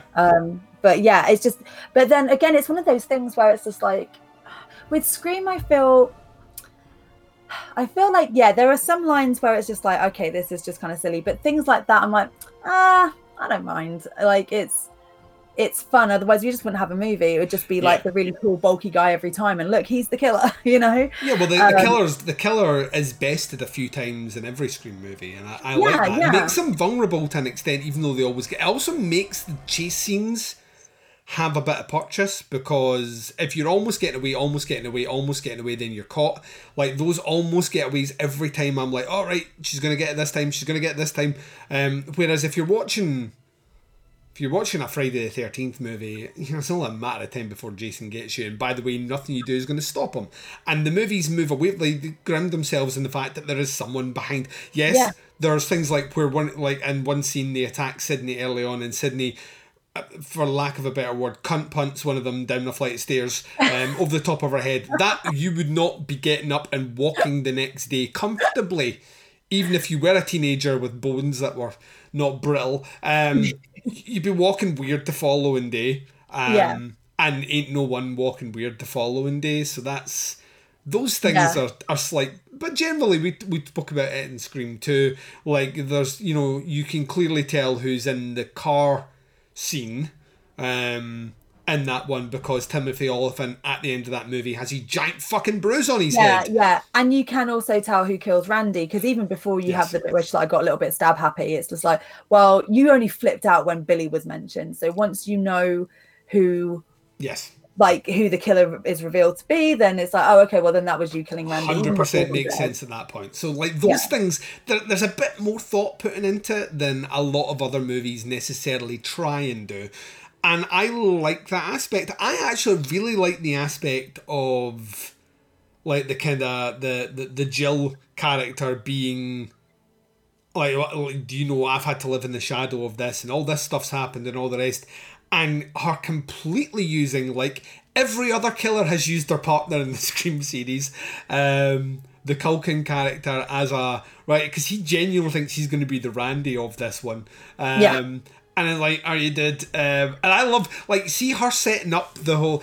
This is why, like, I love Better Watch Out. I think it's a great Christmas horror movie. But Better Watch Out totally fucking rips off this movie. It totally rips off the ending. Where he's setting up exactly how the death's going to look, and everything's done to, like, music, and everything's like... It totally... And I'm fine with that, but it totally rips off the end of this movie. You know what I mean? We have a rip-off movie. But yeah, I love like her at the end where she's like, she stabs herself, and you don't just get like, see when Billy and Stu are stabbing each other, and they're just very like, I'm getting woozy, man. Like it's this, you seem to be stabbing each other without much pain. That's interesting. When she does it, she's like, motherfucker! Like, she fucking kicks Yeah, over yeah. that I table. love that whole bit. She's throwing herself around. Yeah. And, like, it's so good. And you feel that. And I don't know about you. I was just thinking, like, God, like, I suppose this is why she's psychotic. But I'm just like, could I do that? Like, you have to really commit to this. Yeah, like, really. That's like. But yeah, I don't. I mean, I personally, I love that whole bit with Stu. Oh, it's amazing. It's amazing. But there is a part like all these movies, there is a part where I'm like, like I've said it before. I said it on that episode. Like the whole Sydney's in the cupboard with the voice box making a phone call to me is silly. But yeah. I do get that, you know, her bursting at the cupboard and she's screaming and all that. That to me is awesome. So you have to kind of pay it off as a you're getting this, but on the flip side, you know, it weighs out to something great. To me, the Jill character doing what she's doing and the manner of which she's doing it, I really enjoy, because to me, it does feel like she is literally counting, you know, the tens of thousands of dollars she's going to get for everything she does to herself, just initially in that first week afterwards, from interviews and the books she's going to have, and that's what she's thinking about all the way through this.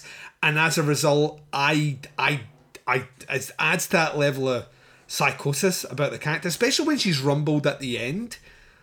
Like she still thinks she's going to get away with it. She still thinks she's going to get away with it, where she's got like a cop, Gail's there, another cop. How's she going to get out of that one?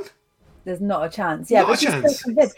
It's quite funny because she has, if he was actually a killer, she almost has tropes of Cotton Weary as well. Yes. Just wanting to go after that kind of payday, that lifestyle, not have to, you know, and but you know, obviously he's not actually psychotic. Isn't he?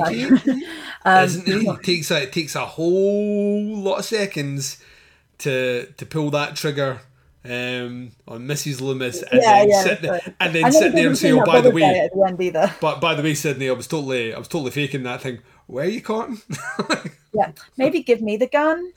I'm just saying, give me the magazine. You can keep the gun. Just give me the magazine. It does kind of feel a little bit like. But like, yeah, you can. It's kind of. It kept reminding me of that, like all the way through. Just like she just wants this story, she wants this lifestyle and stuff. And I quite like how as well she was just like, you know, you don't get famous from doing. You get famous from doing nothing nowadays. Yeah. and it was just kind of, I mean, yeah, like, and not always, but yeah, there's a lot of it.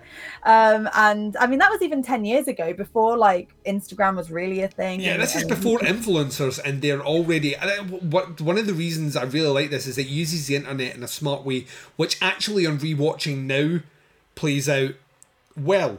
Whereas there are some movies that come a couple of years before this that use the internet in a way which is fucking dumb. Like, wasn't the way things worked then, isn't the way things work now. But this movie kind of captures that idea ahead of the curve of this idea of like internet fame is fame. Yeah.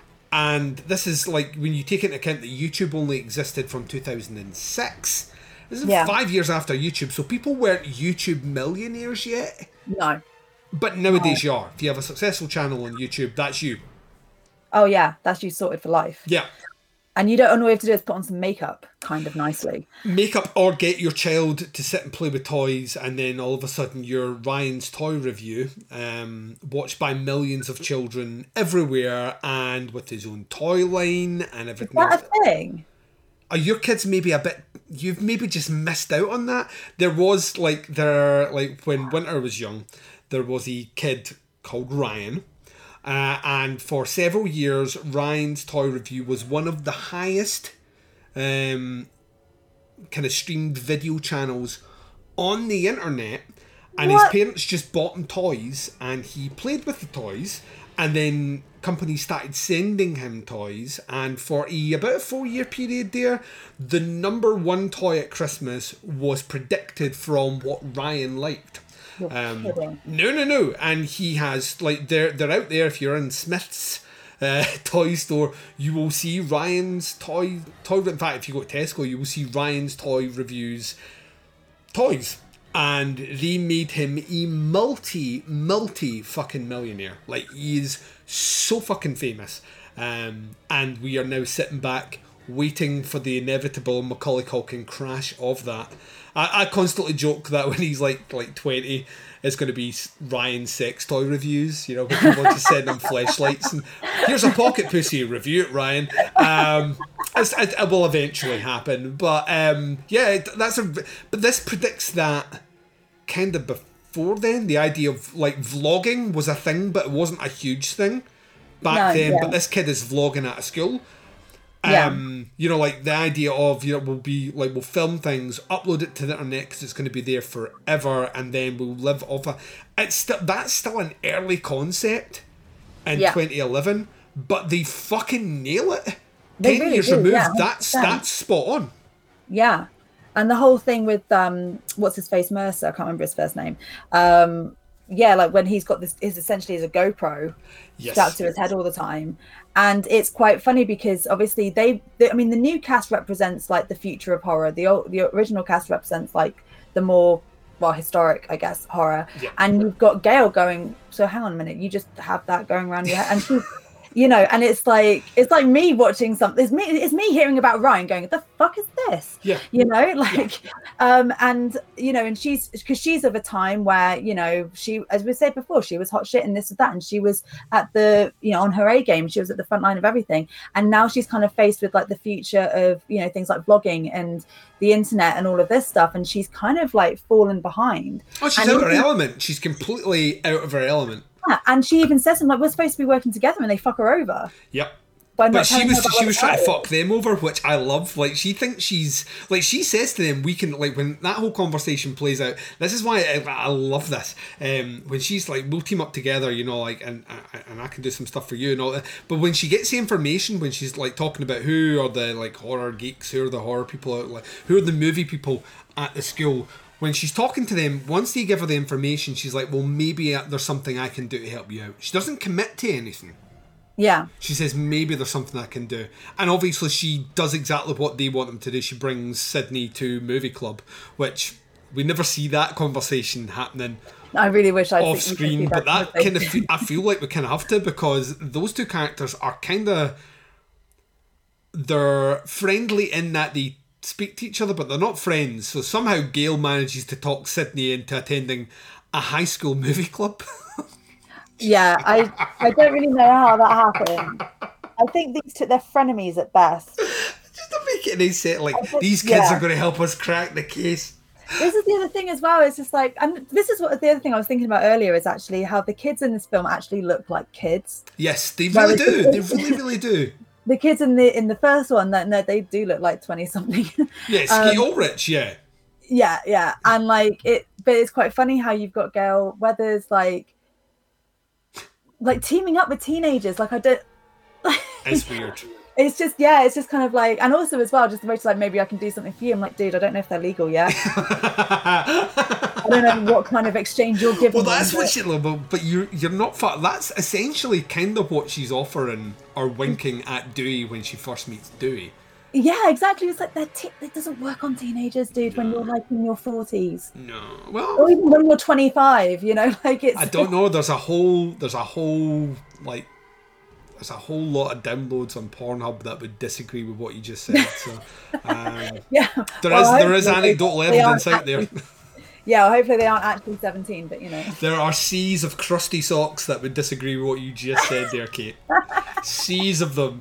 But we're kind of heading this way, and I'm not wanting to cut our good conversation short, but we are kind of starting to move into territory where we're picking apart a few things here, and I kind of want to lean into that because, like I said before, I really like Scream 4. I don't think it is a perfect movie by any stretch of the imagination, and we've already touched on the fact that everyone's a bit too, far too movie savvy. More than any other Scream movie, people are movie savvy.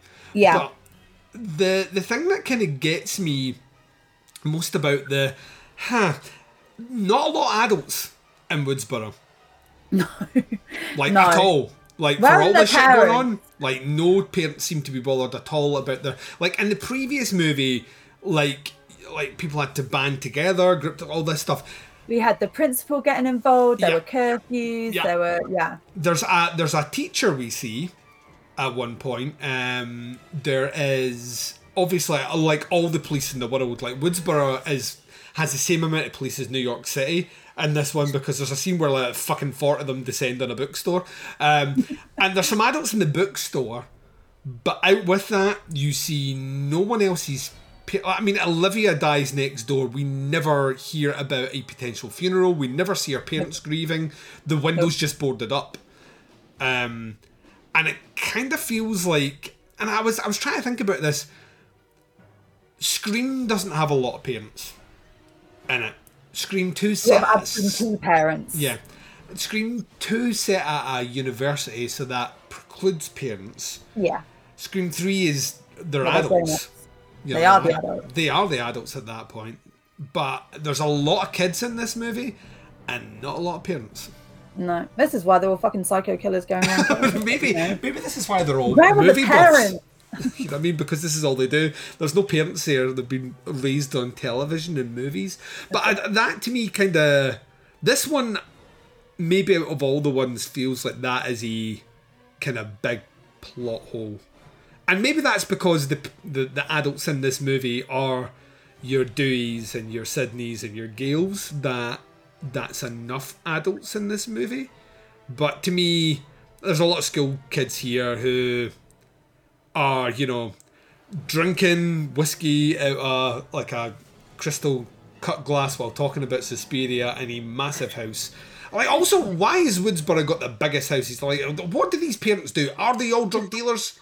Yeah, I think, yeah, they must be, because this is why they're absent all the time, because they're off on these like drug trips and having to go down to fucking like Panama, Colombia and shit like that. You know, like this is really what's happening. This is the real like stage here. This is where Pablo Escobar had his money.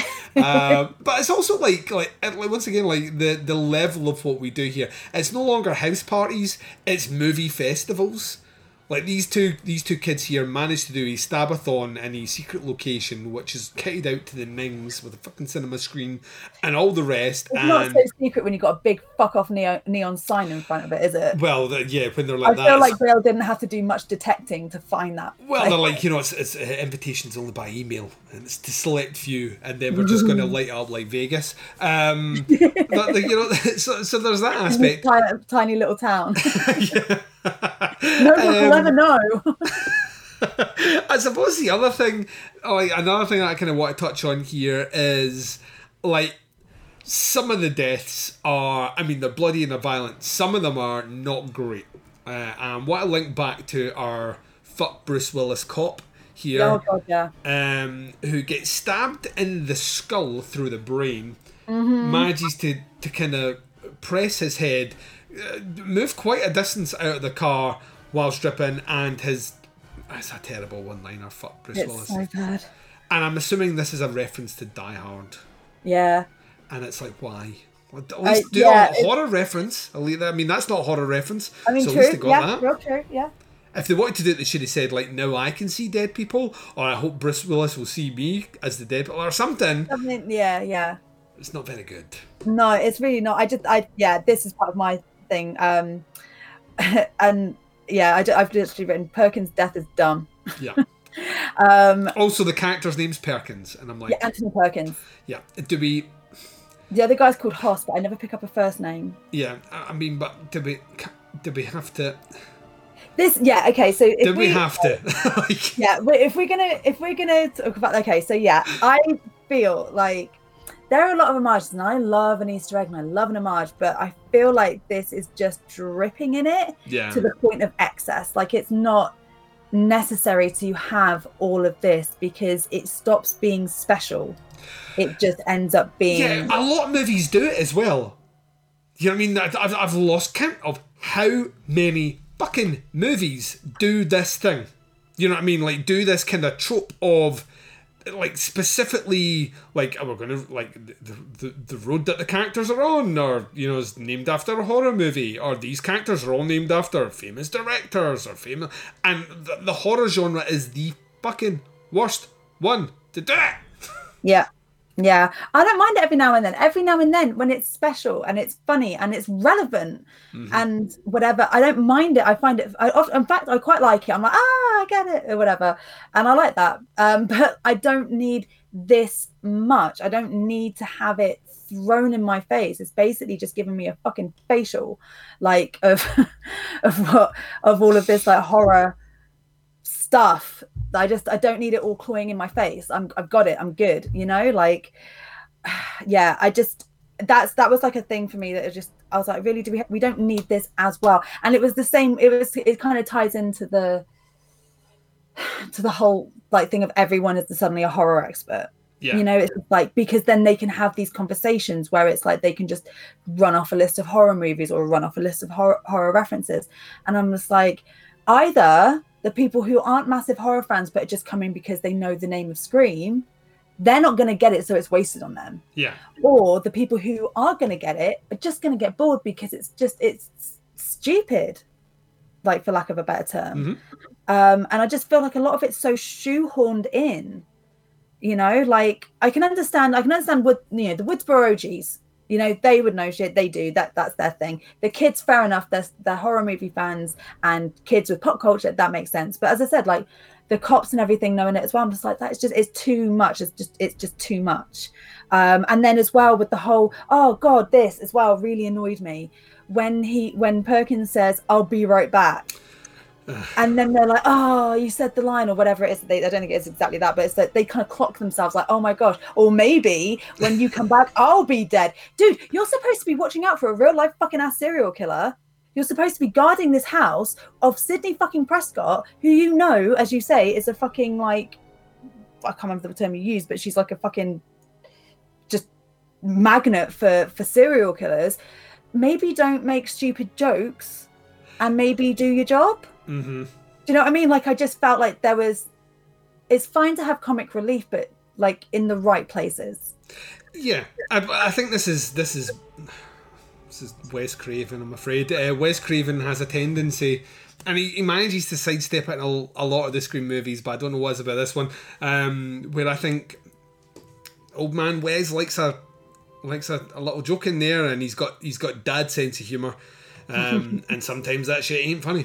Like, I think he thinks it's funny, and I'm sure he's having a great time. Yeah, I'm sure, because this is technically his last movie. I mean, this was the last one that he directed, but he died 3-4 years after this. Yeah. And the girl in the photograph or whatever it was, which he was involved with, came out posthumously, but it wasn't directed necessarily by him. He had involved, I think he produced it. Right.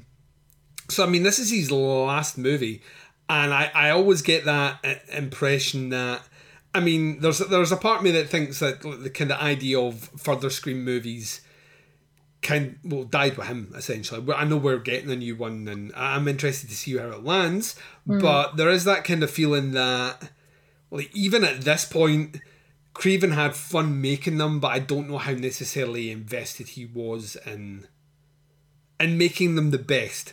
Weirdly, Craven becomes the thing that, for all intents and purposes, he actually railed against in the 80s with Nightmare on Elm Street. He's like, I made my movie, why would I want to make a sequel on this one? And then they make loads of them, and then he comes back to kind of bookend the series, and then when he does Scream, he's like, actually, this feels pretty good. Let's do a second one, because he did Hills Have Eyes too, so he had done a sequel before, and he makes that second one, and then he's like, you know what, we'll come back and make a third one, and then somehow gets talked into coming back to do one 10 years later after the previous one. It just feels like at times everything is very, very kind of tight and kind of vintage Craven, and then there's other bits in here which just kind of feel like, you know, there's a couple of jokes in here that just kind of fall flat compared to the rest. And like I said before, I don't know how much of that is Kevin Williamson's script or how much of that is maybe some ad-lib. An ad-lib and Craven laughed at it. You know what I mean? That's all it took to stay in. I also as well wonder, like, because where he was obviously getting on and, like, I don't want to be like, you know, he was kind of clocking out or whatever, but like he probably knew that he didn't have too many more in him Whereas this is kind of like, you know, his modern legacy, not necessarily his sole legacy, but like a modern legacy of his, like, and he was kind of like, okay, cool, let's do this one. It's like going home kind of thing. I've done this 3 times already. And then he's kind of like, fuck it, let's just have fun. I like that. I like this. Crack it in there. Fuck it. I'm Wes Craven. You know? Well, yeah, I mean, there is a part of even Craven by this point knew his legacy, and his legacy was that he almost defined every decade with a movie. Yeah. Which is like in his active years of being a horror film director and not directing softcore porn, which is where he came from. Because he started directing horror movies. He was in his 30s by the time, you know, Last House on the Left came out. So, you know, I mean, there's a part of them where I feel like on some level the meta aspect and all the rest in here is like, you know what, we're going to do it again. I'm going to do it again. I'm going to put something else out there that is a very biting commentary with the help of Kevin Williamson, biting commentary on horror, kind of reset the scales again. But then I think I mean, there's a part of that just kind of like he was arguing. I remember reading at the time he was arguing that because you don't see Kirby die on screen, Kirby might still be alive, as if she might be a character that comes back for Scream 5. I'm like, you've missed the point here if you think anyone wants Kirby back for Scream 5. Like, you also like are grossly underestimating how popular Hayden Panettiere is going to be by the time you know Scream comes out. She was famous already from Heroes, but by the time like this movie comes out, she's already transitioned. I think she did Nashville after this, which became huge. But like, there's a lot of that as well. I don't know. It's like my issues with the movie are there. Interestingly, they don't destroy it for me. You know what I mean? Like, whereas my issues with, like, I genuinely think the ending of Scream 2 is too long. It takes too long to get like things. I kind of love the fact that this one has the authentic kind of slasher ending. We end up in the hospital. Yeah. Every other Scream movie doesn't give you that, but that's naturally where your brain's going, because that's where Halloween 2 took it, so that's where we're supposed to go. We're supposed to go with our survivor to the hospital, and there's going to be one last scare there. And I kind of love the fact that this movie's like the one that's like, you know what, we're gonna take you to the hospital. And I'm like, yay, we're going to the hospital. And, you know, like, because I do like this, I hate a lot of slasher movies, but I love a lot of them, and a lot of them are those ones that are like, you know what, it's going to be awesome, going to the hospital, and I'm like, yeah. So I like that it does that here. I also like, so you get 2 endings in this movie, which you don't get in any of the other ones, and I actually think both endings are fucking great. Yeah. And in fact, you almost, in a way, almost kind of get 3, because they talk about how the party would be the end scene. Yes, and the other one. Right. So you get that, and then you get the end scene, and then you get the other end scene. But it's not like Lord of the Rings where you're like, Jesus fucking hell, is this ever gonna end? I have fucking shit to do. You're like, no, give me more. I want more of this, and also as well, more Emma Roberts, please, because always she's brilliant. She's really awesome. really good in this. Like, she's so really good in this. Yeah, like she's okay. So if I hadn't attended that cast party where we did that quiz where the answer was who's the killer in Scream 4, I would have been completely like, and you know what, even part of me as I was watching this, I was like, but she's here all the time. How the fuck well, there's got to be a second killer. And then I was like, but who the fuck's the so when it came out who the killers were, obviously I wasn't really surprised by her because I'd already, but if I hadn't known that, I would have been like, the fuck? But she's the final girl. And and I was like, what the fuck? He's the comedy guy. He's the fucking film. Like, you know, it. And what I love about that is that it takes the 2 people who are never the, like, you know, the comic relief, and then you've got the final girl, and it's like, and twisting, it's like, no, they're your fucking villains. Well, they even say it. They're like that in this movie. You know, the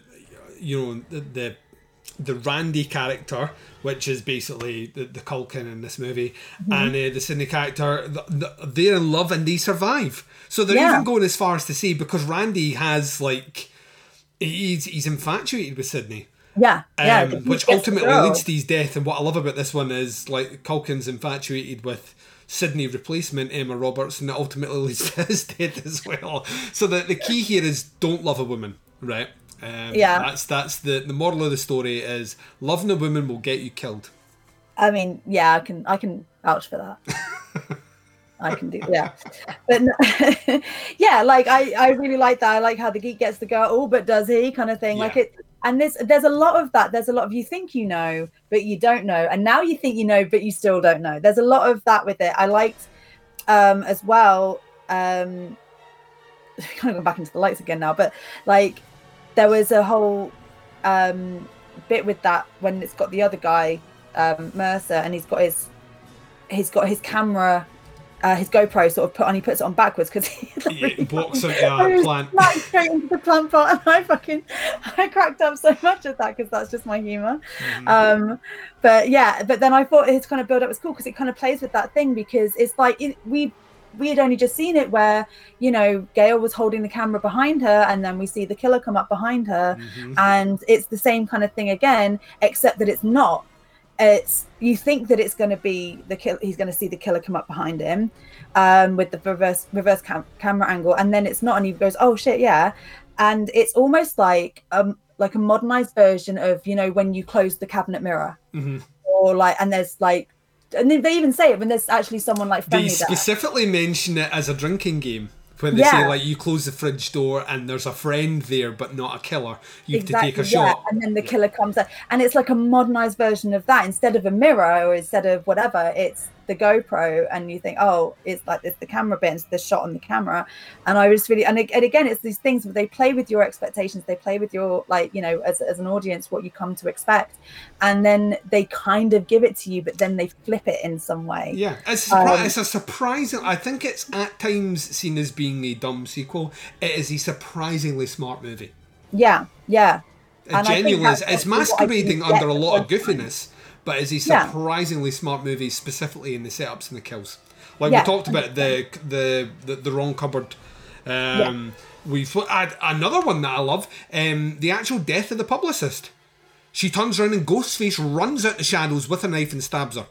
Yeah. You don't get that in other ones. If there would be like a big, long, protracted scene where he's chasing her even furthermore, they're like, no, we need to get this character dead. And he runs out, it's a vicious kill, and she gets lobbed off the top of a building. And maybe the most public death from Ghostface yet? Possibly, but maybe also Scream 2 opener.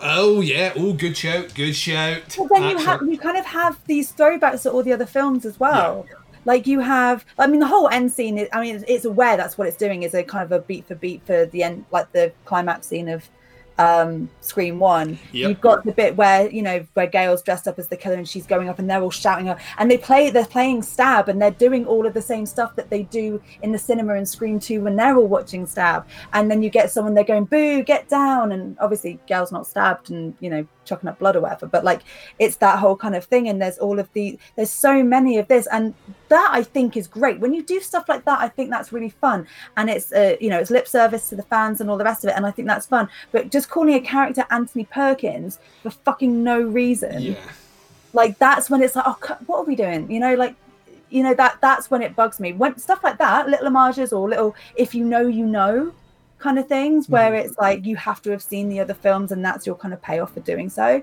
then that's cool. But when it's just really just shoehorned in and just there for the sake of nothing, it's like that's when it annoys me, you know.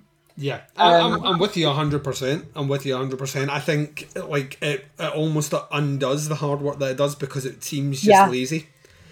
Yeah, because then it all kind of ends up in this pool of homage. Yeah. And it's like, well, it's kind of all in with the rubbish homage as well. So it doesn't have that same kind of cool impact because it's lumped in with all the other stuff. Like I love that bit where Dewey's goes, everyone's a suspect. Yes. And this is my last negative that I'll mention. I think at times this movie tries too hard to give us as many red herrings as it does. Because on paper, technically, right, we know Kirby isn't the killer, but Kirby could technically be the killer because she's best friends with Jill, and we know how that's played out in the past. The two film guys could clearly be the killers because of their knowledge, the fact that they all but say, you know, the killer would film these things, and then we find out later on they are. the cop could definitely be the killer because she's a bit creepy. Yeah, she's on edge. But let's flip it again. Like even the way that Aunt Kate speaks in this movie, in our one of 3 scenes with dialogue, because she's an adult, so she doesn't get to talk. But she's like, I got like, you know, she's not the only one with scars. So my sister was, and you're like, oh, for fuck, does that give you? And she is fairly drab in this movie and aloof and suspicious and not there much. So she might be. And then the movie tries to insinuate, not to the audience per se, but the characters in the movie, that Sidney might be the killer, which is the worst thing. Like, the stuff was in, like Officer Judy says, you know, like, Kate's dead and then Sidney just ran away, and we're like, are we going to have a scene where Judy's standing with a gun later on because he thinks Sidney might be the killer? Because and then the real killer, she's like, no, shoot him, and it's the whole kind of like they don't do it. Randy and Stu. Thank God they don't do it, but it just feels like we're doing too much. I think I agree with that as well. The only sort of the real kind of like last thing that I have in terms of there's a couple of bits. One, we've talked about the cops, but I really just feel like I need to mention just how fucking useless they actually are. Like, I know that stupid, dumb cops are a thing for slashers and giallo, and I get that. It's a thing for Wes Craven movies. Wes Craven door never hasn't even finished shutting, and you could get him.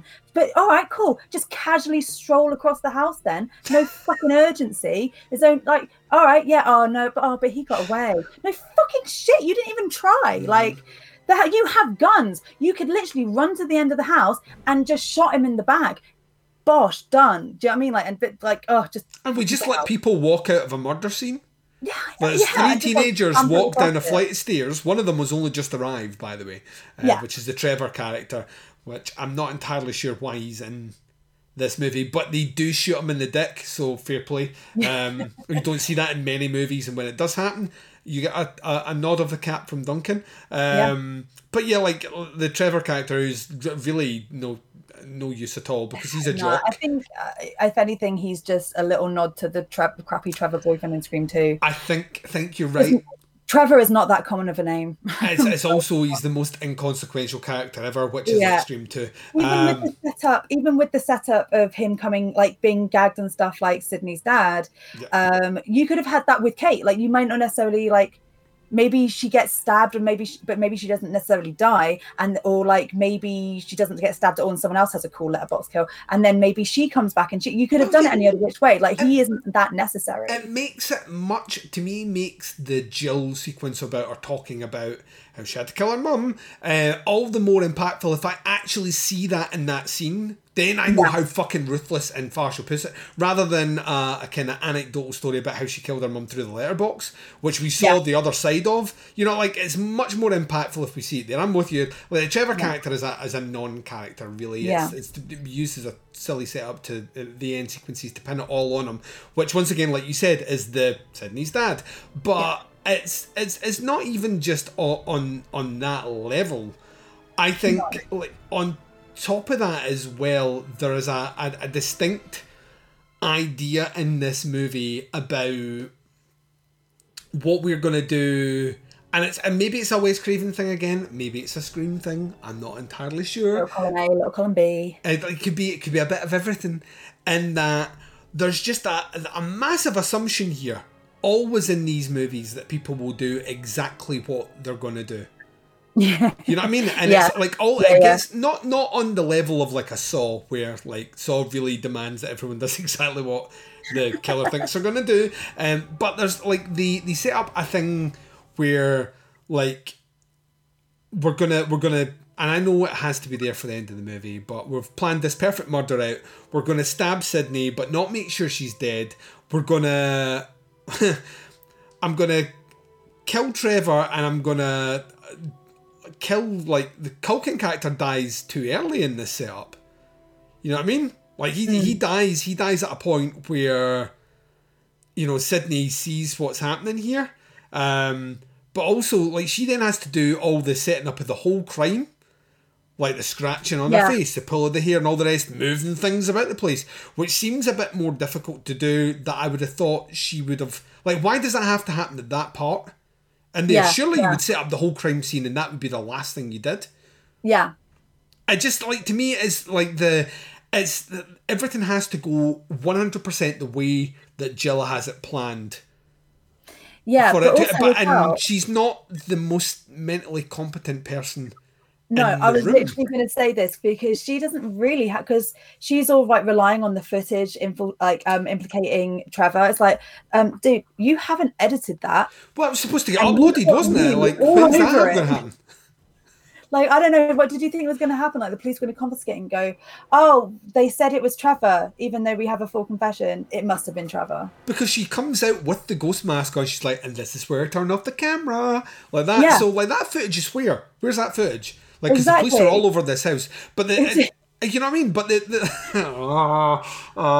made me hate it more. No, I'm not joking. Oh, sorry. No. No, that sort of thing. And it's in all the Scream movies. It is like, you're going to do exactly what I expect you to do, exactly when to lead to this scene. It's just part and part. All slasher movies do that. This is the thing. This is the thing. You can pick apart all slashers. You can pick apart Scream 1, which I think is an absolute phenomenal film. And, you know, if you're going to do that, then we're doing it because this is the conversation. But ultimately, like, I don't really care. Well, no, because I love it. Like I said before, I love the fact that I love that scene where she goes through all the trauma to herself to set that up. You don't get that if the payoff is I have to watch this thing that gives my brain a bit of an itch and my eye twitch a little bit to get that bitching scene afterwards, I will sit through that scene. It, 100%. Yeah, 100%. Yeah, 100%. Yeah. Like, these things I'm pointing out because this is the conversation we're having. But, like, when I'm watching, I'm going, fuck yeah. Like, let's do this. That's fun. And, like, yeah, shoot him in the dick. Fucking A. You know, like... But she, by the way, brushes off really fucking fast. Well, yeah. But also, though, like, she is crazy. Yeah, but no, I mean, he brushes off. He gets shot in the dick. He screams for, 5 seconds? Yeah, and then... shoot him in the head, like, 10... She's still speaking to him before she shoots him in the head, and he seems relatively composed and begs for his life. I'm sorry, you shot me in the dick. That is all I'd be delighted. You shot me in the dick. All I have is dick pain. This is the worst pain ever. Ow. I wouldn't be like that. Don't shoot me in the head. You know, like, I wouldn't be able to form those words. Give me my dick back. Yeah, I would literally, all that would be coming out of my mouth is dick. Like, you know what I mean? Literally all I'd be able to say. So, but he does, like, when you watch it, surprisingly composed before that bullet goes in his head. It's weird. Yeah, that's a fair comment, actually. Yeah, I didn't think of that, but yeah. What else do you have? Because you had a couple of things in the negative. Oh no, it was that, and then it was just the fact that the footage would have. Oh, yeah. Sense. I just tagged on the end of yours because it was relevant. Yeah, doesn't make sense because he literally says they have that conversation about they're going to edit and upload it tonight, and then she kills the guy that you would assume who can do it, knows how to do all that stuff. Once again, I'm not painting Jill into a corner that she doesn't know how to work, like YouTube or anything like that. But he's the guy who's doing all that stuff. So yeah. Although you could turn around and say, well, then that was his plan, but that wasn't necessarily her plan. Like you could. Like, I mean, from the moment she goes outside, everyone has already looked at her as she is the survivor. She is the victim. Yeah, she's this hero. So you don't need to upload it at that point. No, but it's still going to be taken in as evidence, and the police will still see that. So she's still dumb. Yeah. No, I see what you're saying. Let's move to the fun third question. Yeah. Because this movie exists after a movie which we think is maybe not a great installment of Scream. So this one comes back. So if that third movie is the one that essentially jumps the shark or derails the franchise, and we're saying that I really like this one. I'm getting the feeling that you kind of dug it as well. Yeah. In terms of the canon, how does this right the ship then? Is it just simply going back to basics? Yeah, I do. I think a lot of it is. It's kind of because it doesn't mention anything about the third. There's not even any homages to the third.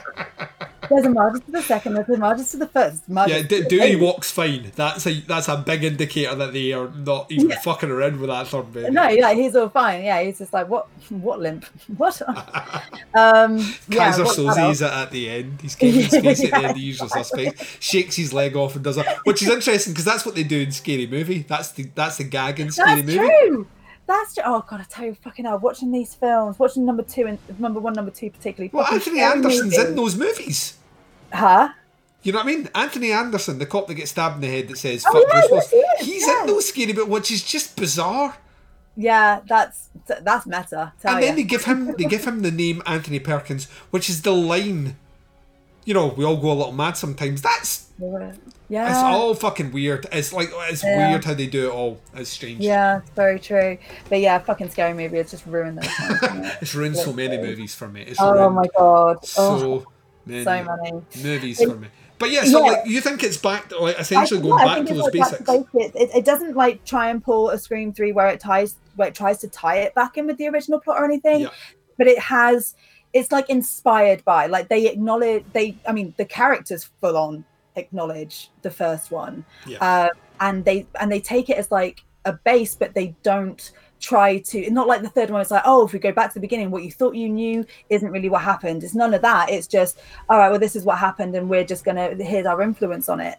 You know, it then also has this way of let me like kind of expound on what you just said there then. Yeah. Do you think it's because the characters themselves and the writers kind of openly admit in this movie that they see this as being a quasi remake?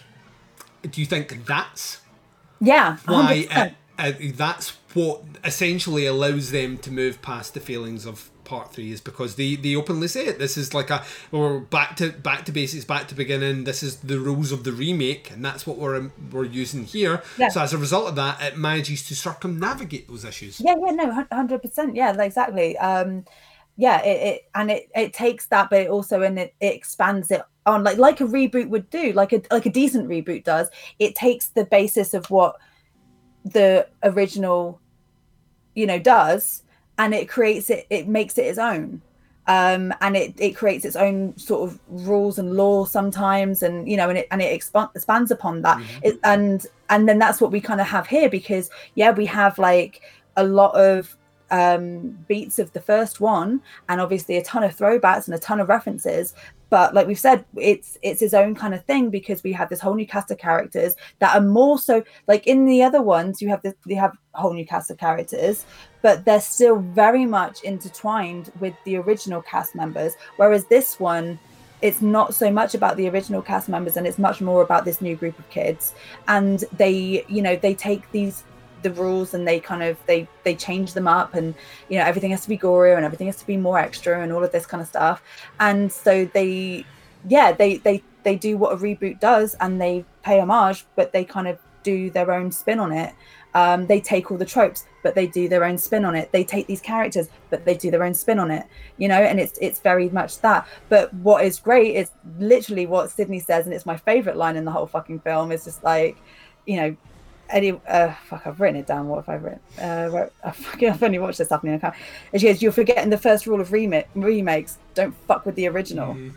And I don't think that they do. I think that they do what they do with the original is exactly this great balance of paying homage and stuff. I mean, overall, they pay homage too much in terms of general.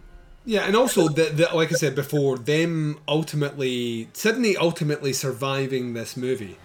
Yeah, is maybe paying a bit too homage to the original. Also, kinda there's a weird commentary in there which is almost anti-remake with that statement at the end.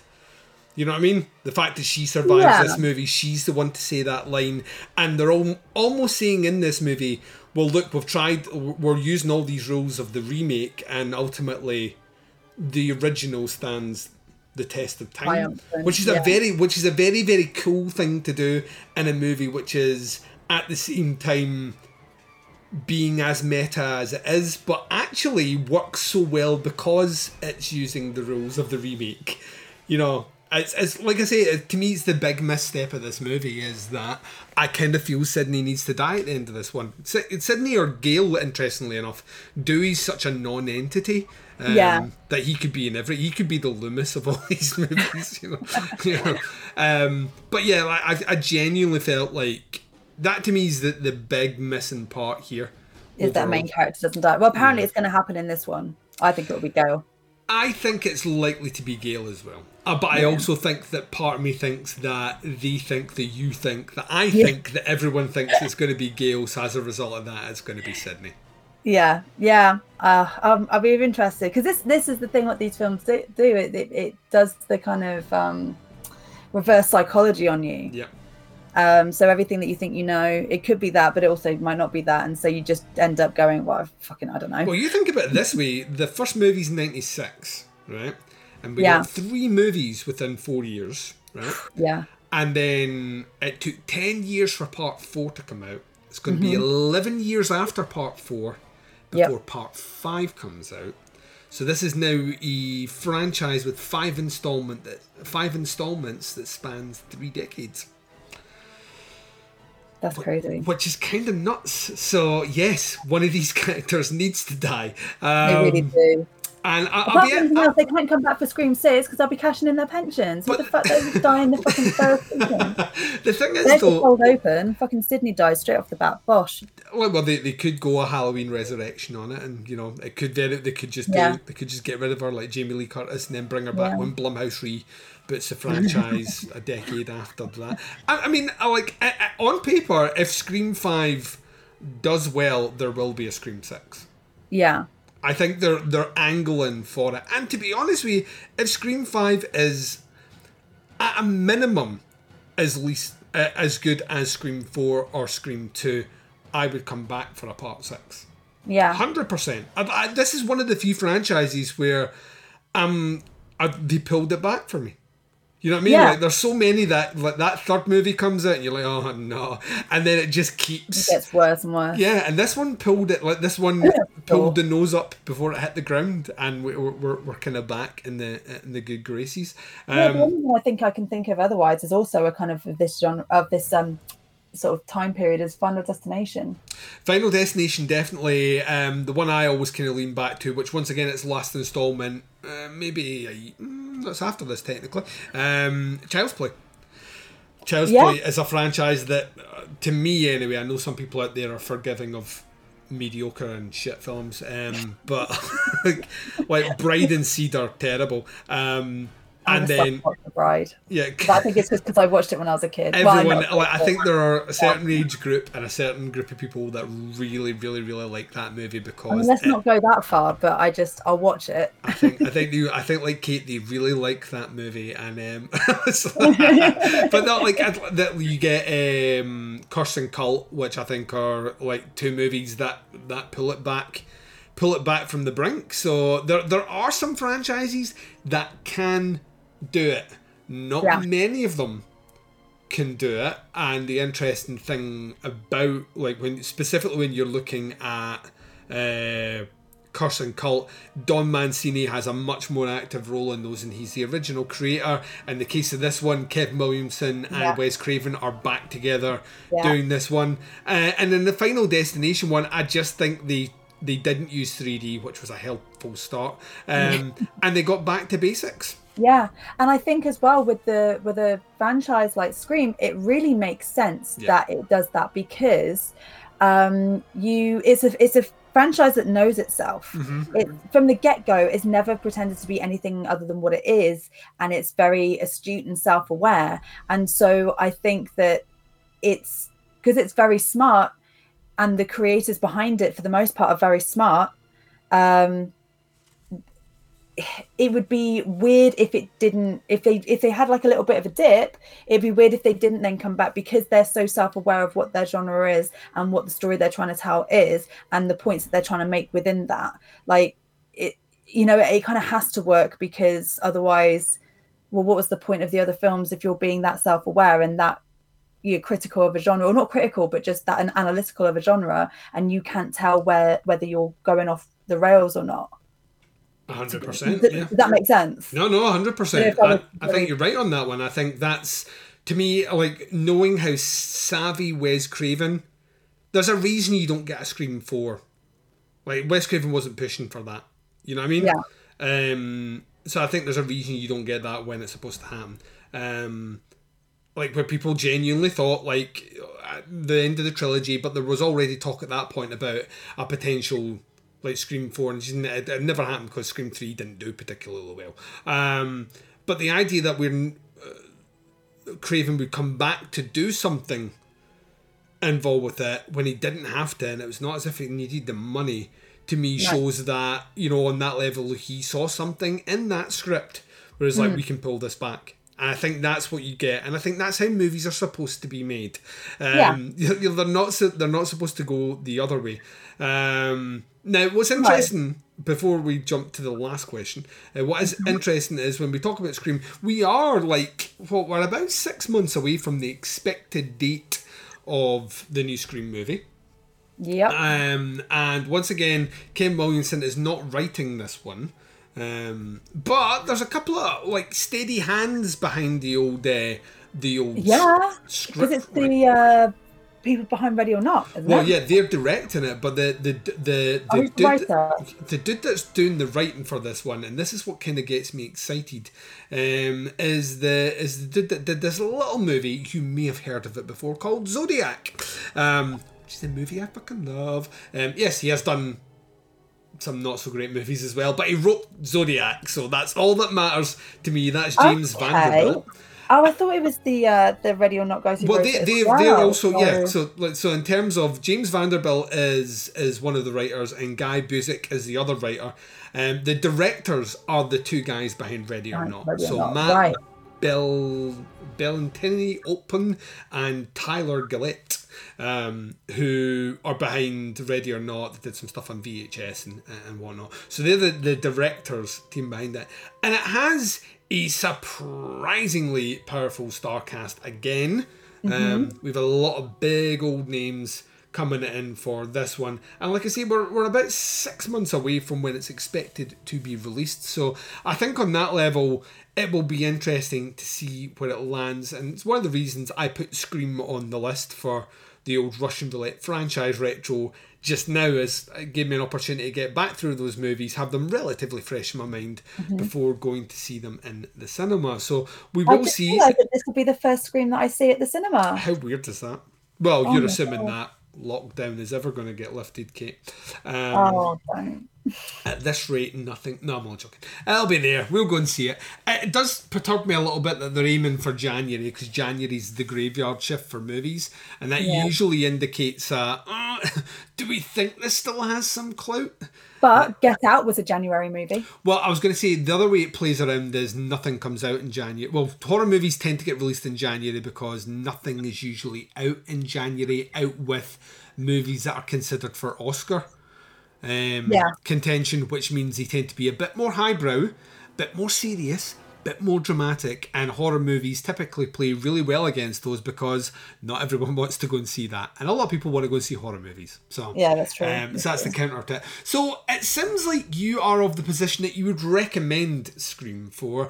What would be the scene you would use to tell someone who'd never seen it why, or let's say someone who'd seen Scream 3 and tapped out, how would you get them to see Scream 4? What would you use? What scene? It's obvious, we've talked about it, but Olivia's death scene. It's brilliant. I think it's my favourite. It's gruesome, for a Scream film, so I think you can, if you've got someone who has kind of been into the sort of torture porn movies or whatever of the last decade prior, you've got, for the Scream, like original Scream fans or the slasher fans, you've got how this is demonstrating that it's pushing the boundaries without having it spout out for them. You could, within this scene, you can connect the dots for yourself. But for the more kind of like modern, or what I call kind of popcorn horror fans, it's giving them what they want, but without worrying about anything like too much deeper than that. It's really suspenseful. You've got, as I say, you've got that amazing setup with the kind of the misdirection. You've got the classic phone call included in that, which is so iconic of the Scream series now. And then you've got as well within that, because it's kind of almost like a two-parter, you've got the build up, the kill, and then you've got the bit with Sydney kind of going over to the house, and she then picks up the phone, and so you've got a bit of like nostalgia for that one. And also, this was always going to be a winner for me because you've got Shaun of the Dead playing in the background. So I was just like, well, how can we make an already awesome scene even more brilliant? I know, let's shove in some Shaun of the Dead, and that's what we have, an absolute winner of a scene. And it's so totally the movie you would watch if you just, like, if there was trauma and all the rest of them was a killer, unless you would put on a comedy. Yeah. You would not be sitting there watching, and they do it in so many fucking movies as well. Like when like something horrific's happened and then they go home and put on like fucking High Tension or some shit like that. I'll just relax and watch this movie, which will take my mind off the massacre outside. I'm not going to worry at all. I love this buzzsaw scene. Awesome, right? Let's do grades here. So, if people are keeping score out there, they'll know that Scream got a 5 for me. Scream 2 got a 4.5 from me. Scream 3 scored a 2 from me. Ooh. I don't like it. I like some elements of it, but not enough to... I don't like it. Scream 4 gets a 4.5. And when it comes to the rankings, which people will hear at the end of the show, Scream 4, is he nose hair above Scream 2 for me. I genuinely think that much of it. I think it is a surprisingly strong movie that sits nice just behind that top spot. So 4.5 for Scream 4 for me. Kate, 1 has hated it, 2 has didn't like it, 3 has liked it, 4 has really liked it, 5 has loved it, 0.5s are allowed. What are you giving it? I'm going to give it a good solid 4. Nice! Yeah, but I think like I go Scream 1, I think I literally go Scream 1, Scream 2, Scream 4, Scream 3, but bearing in mind I'd really only watched it like really for the first time this afternoon. Yeah. Like I've seen it before, but I can't remember jack about it, and it was when I was a lot stupider. So I can see this going up in my estimations on future watches for sure. Nice. But nice. for now. Awesome. Very, very happy about that one. Glad we got to chat about it. Conversation turned out to be pretty fruitful, which I was hoping for, because I got a lot of time for this movie, mostly because it still gets a lot of hate. So I just feel like I have to defend its honour. It up a bit. Yeah, I think it's not as perfect as you say, but I think it's a ton of fun. I think that it's got such a great cast and it's got some really cool kills. It's got enough comedy in there. Really great film. I'm very glad to have had an excuse to go back. Awesome stuff. Right. Now, Kate, like I said at the start, you are on a podcast. That podcast is called, I'm going to get it wrong this time, Eternal Darkness of Not So Spotless Minds. Yeah! I'm nailing this every time. That's so good. You're almost good as me and Matt, almost. But we only nailed it like last episode. So don't worry about it. Tell the people where they can check that show out. Cool. So that's the Eternal Darkness of Not So Spotless Minds, and you can find that through Anchor, and then that goes to all the other ones. You've got Apple, you've got Google, Spotify, Stitcher, Radio Public, you've got Breaker as well. I don't know who uses that, but you have it. You can check out our Facebook page. That's www.facebook.com/groups/Edenismpod. Edenim is just the acronym. Instagram is at Edenism_podcast. And then you've got an email if you want to of edspotlessminds@gmail.com. But yeah, it's just horror and horror adjacent sci-fi, futuristic, I don't know, thriller, dark comedies, anything kind of under the dark umbrella of cinema we discuss and chat shit as well. Phenomenal. Thank you very much to Kate for joining me on this episode. Ladies and gents, I'm going to close this one out. I'll be back to chat to you right after.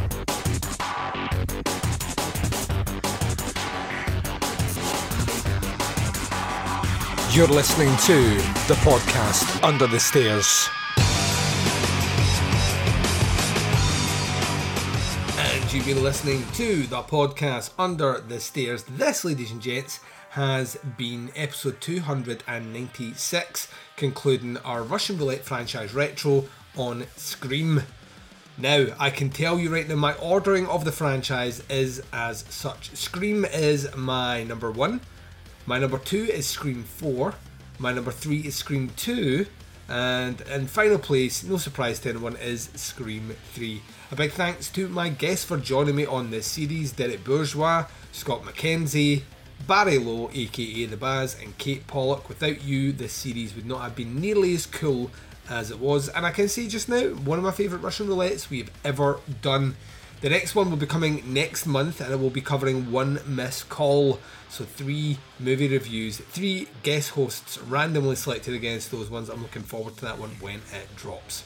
There's a multitude of ways to check out Podcasts Under the Stairs. Wherever you're listening to us right now, hit subscribe. That way you get the shows as and when they drop, and access to the entire back catalogue of Teapot's content.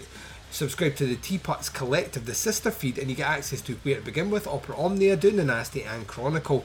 Subscribing to both those feeds is the best way to support what I do under the stairs. Visit our website, teapotscast.com, to find the links to all the shows over there as well as a link to Jaws of Shite and Other Regrettable Outbursts. It is a booze-based banter entertainment podcast featuring myself, the Baz, and Scott Liam from Scott Liam vs. Evil. Our brand new episode dropped today, so don't sleep on that. Check it out. You can jump across and check us out on Facebook, facebook.com/scripts/teapotscast for the podcast Under the Stairs, facebook.com/teapotscast for the Teapots Collective, facebook.com/groups/regrettable pod is for Jaws is Shite and Other Regrettable Outbursts. Reach out and interact with myself and the Baz on the twin prongs of social media sexiness. Instagram and Twitter both can be caught at TeapotsCast. Nice and easy. Couldn't be any easier, could it? Oh, that's us all caught up. Feels good to be caught up. Once again, thanks to all my guests, and thanks for the fun that we had on this Scream Russian Roulette franchise retro. I'll be back tomorrow with an Arrow video assortment, so until then, wherever you are, whatever the time zone is and whatever you're up to in this big bad world of ours, please take care of yourselves out there. This is Duncan McLeish broadcasting live from Under the Stairs, and I am signing off.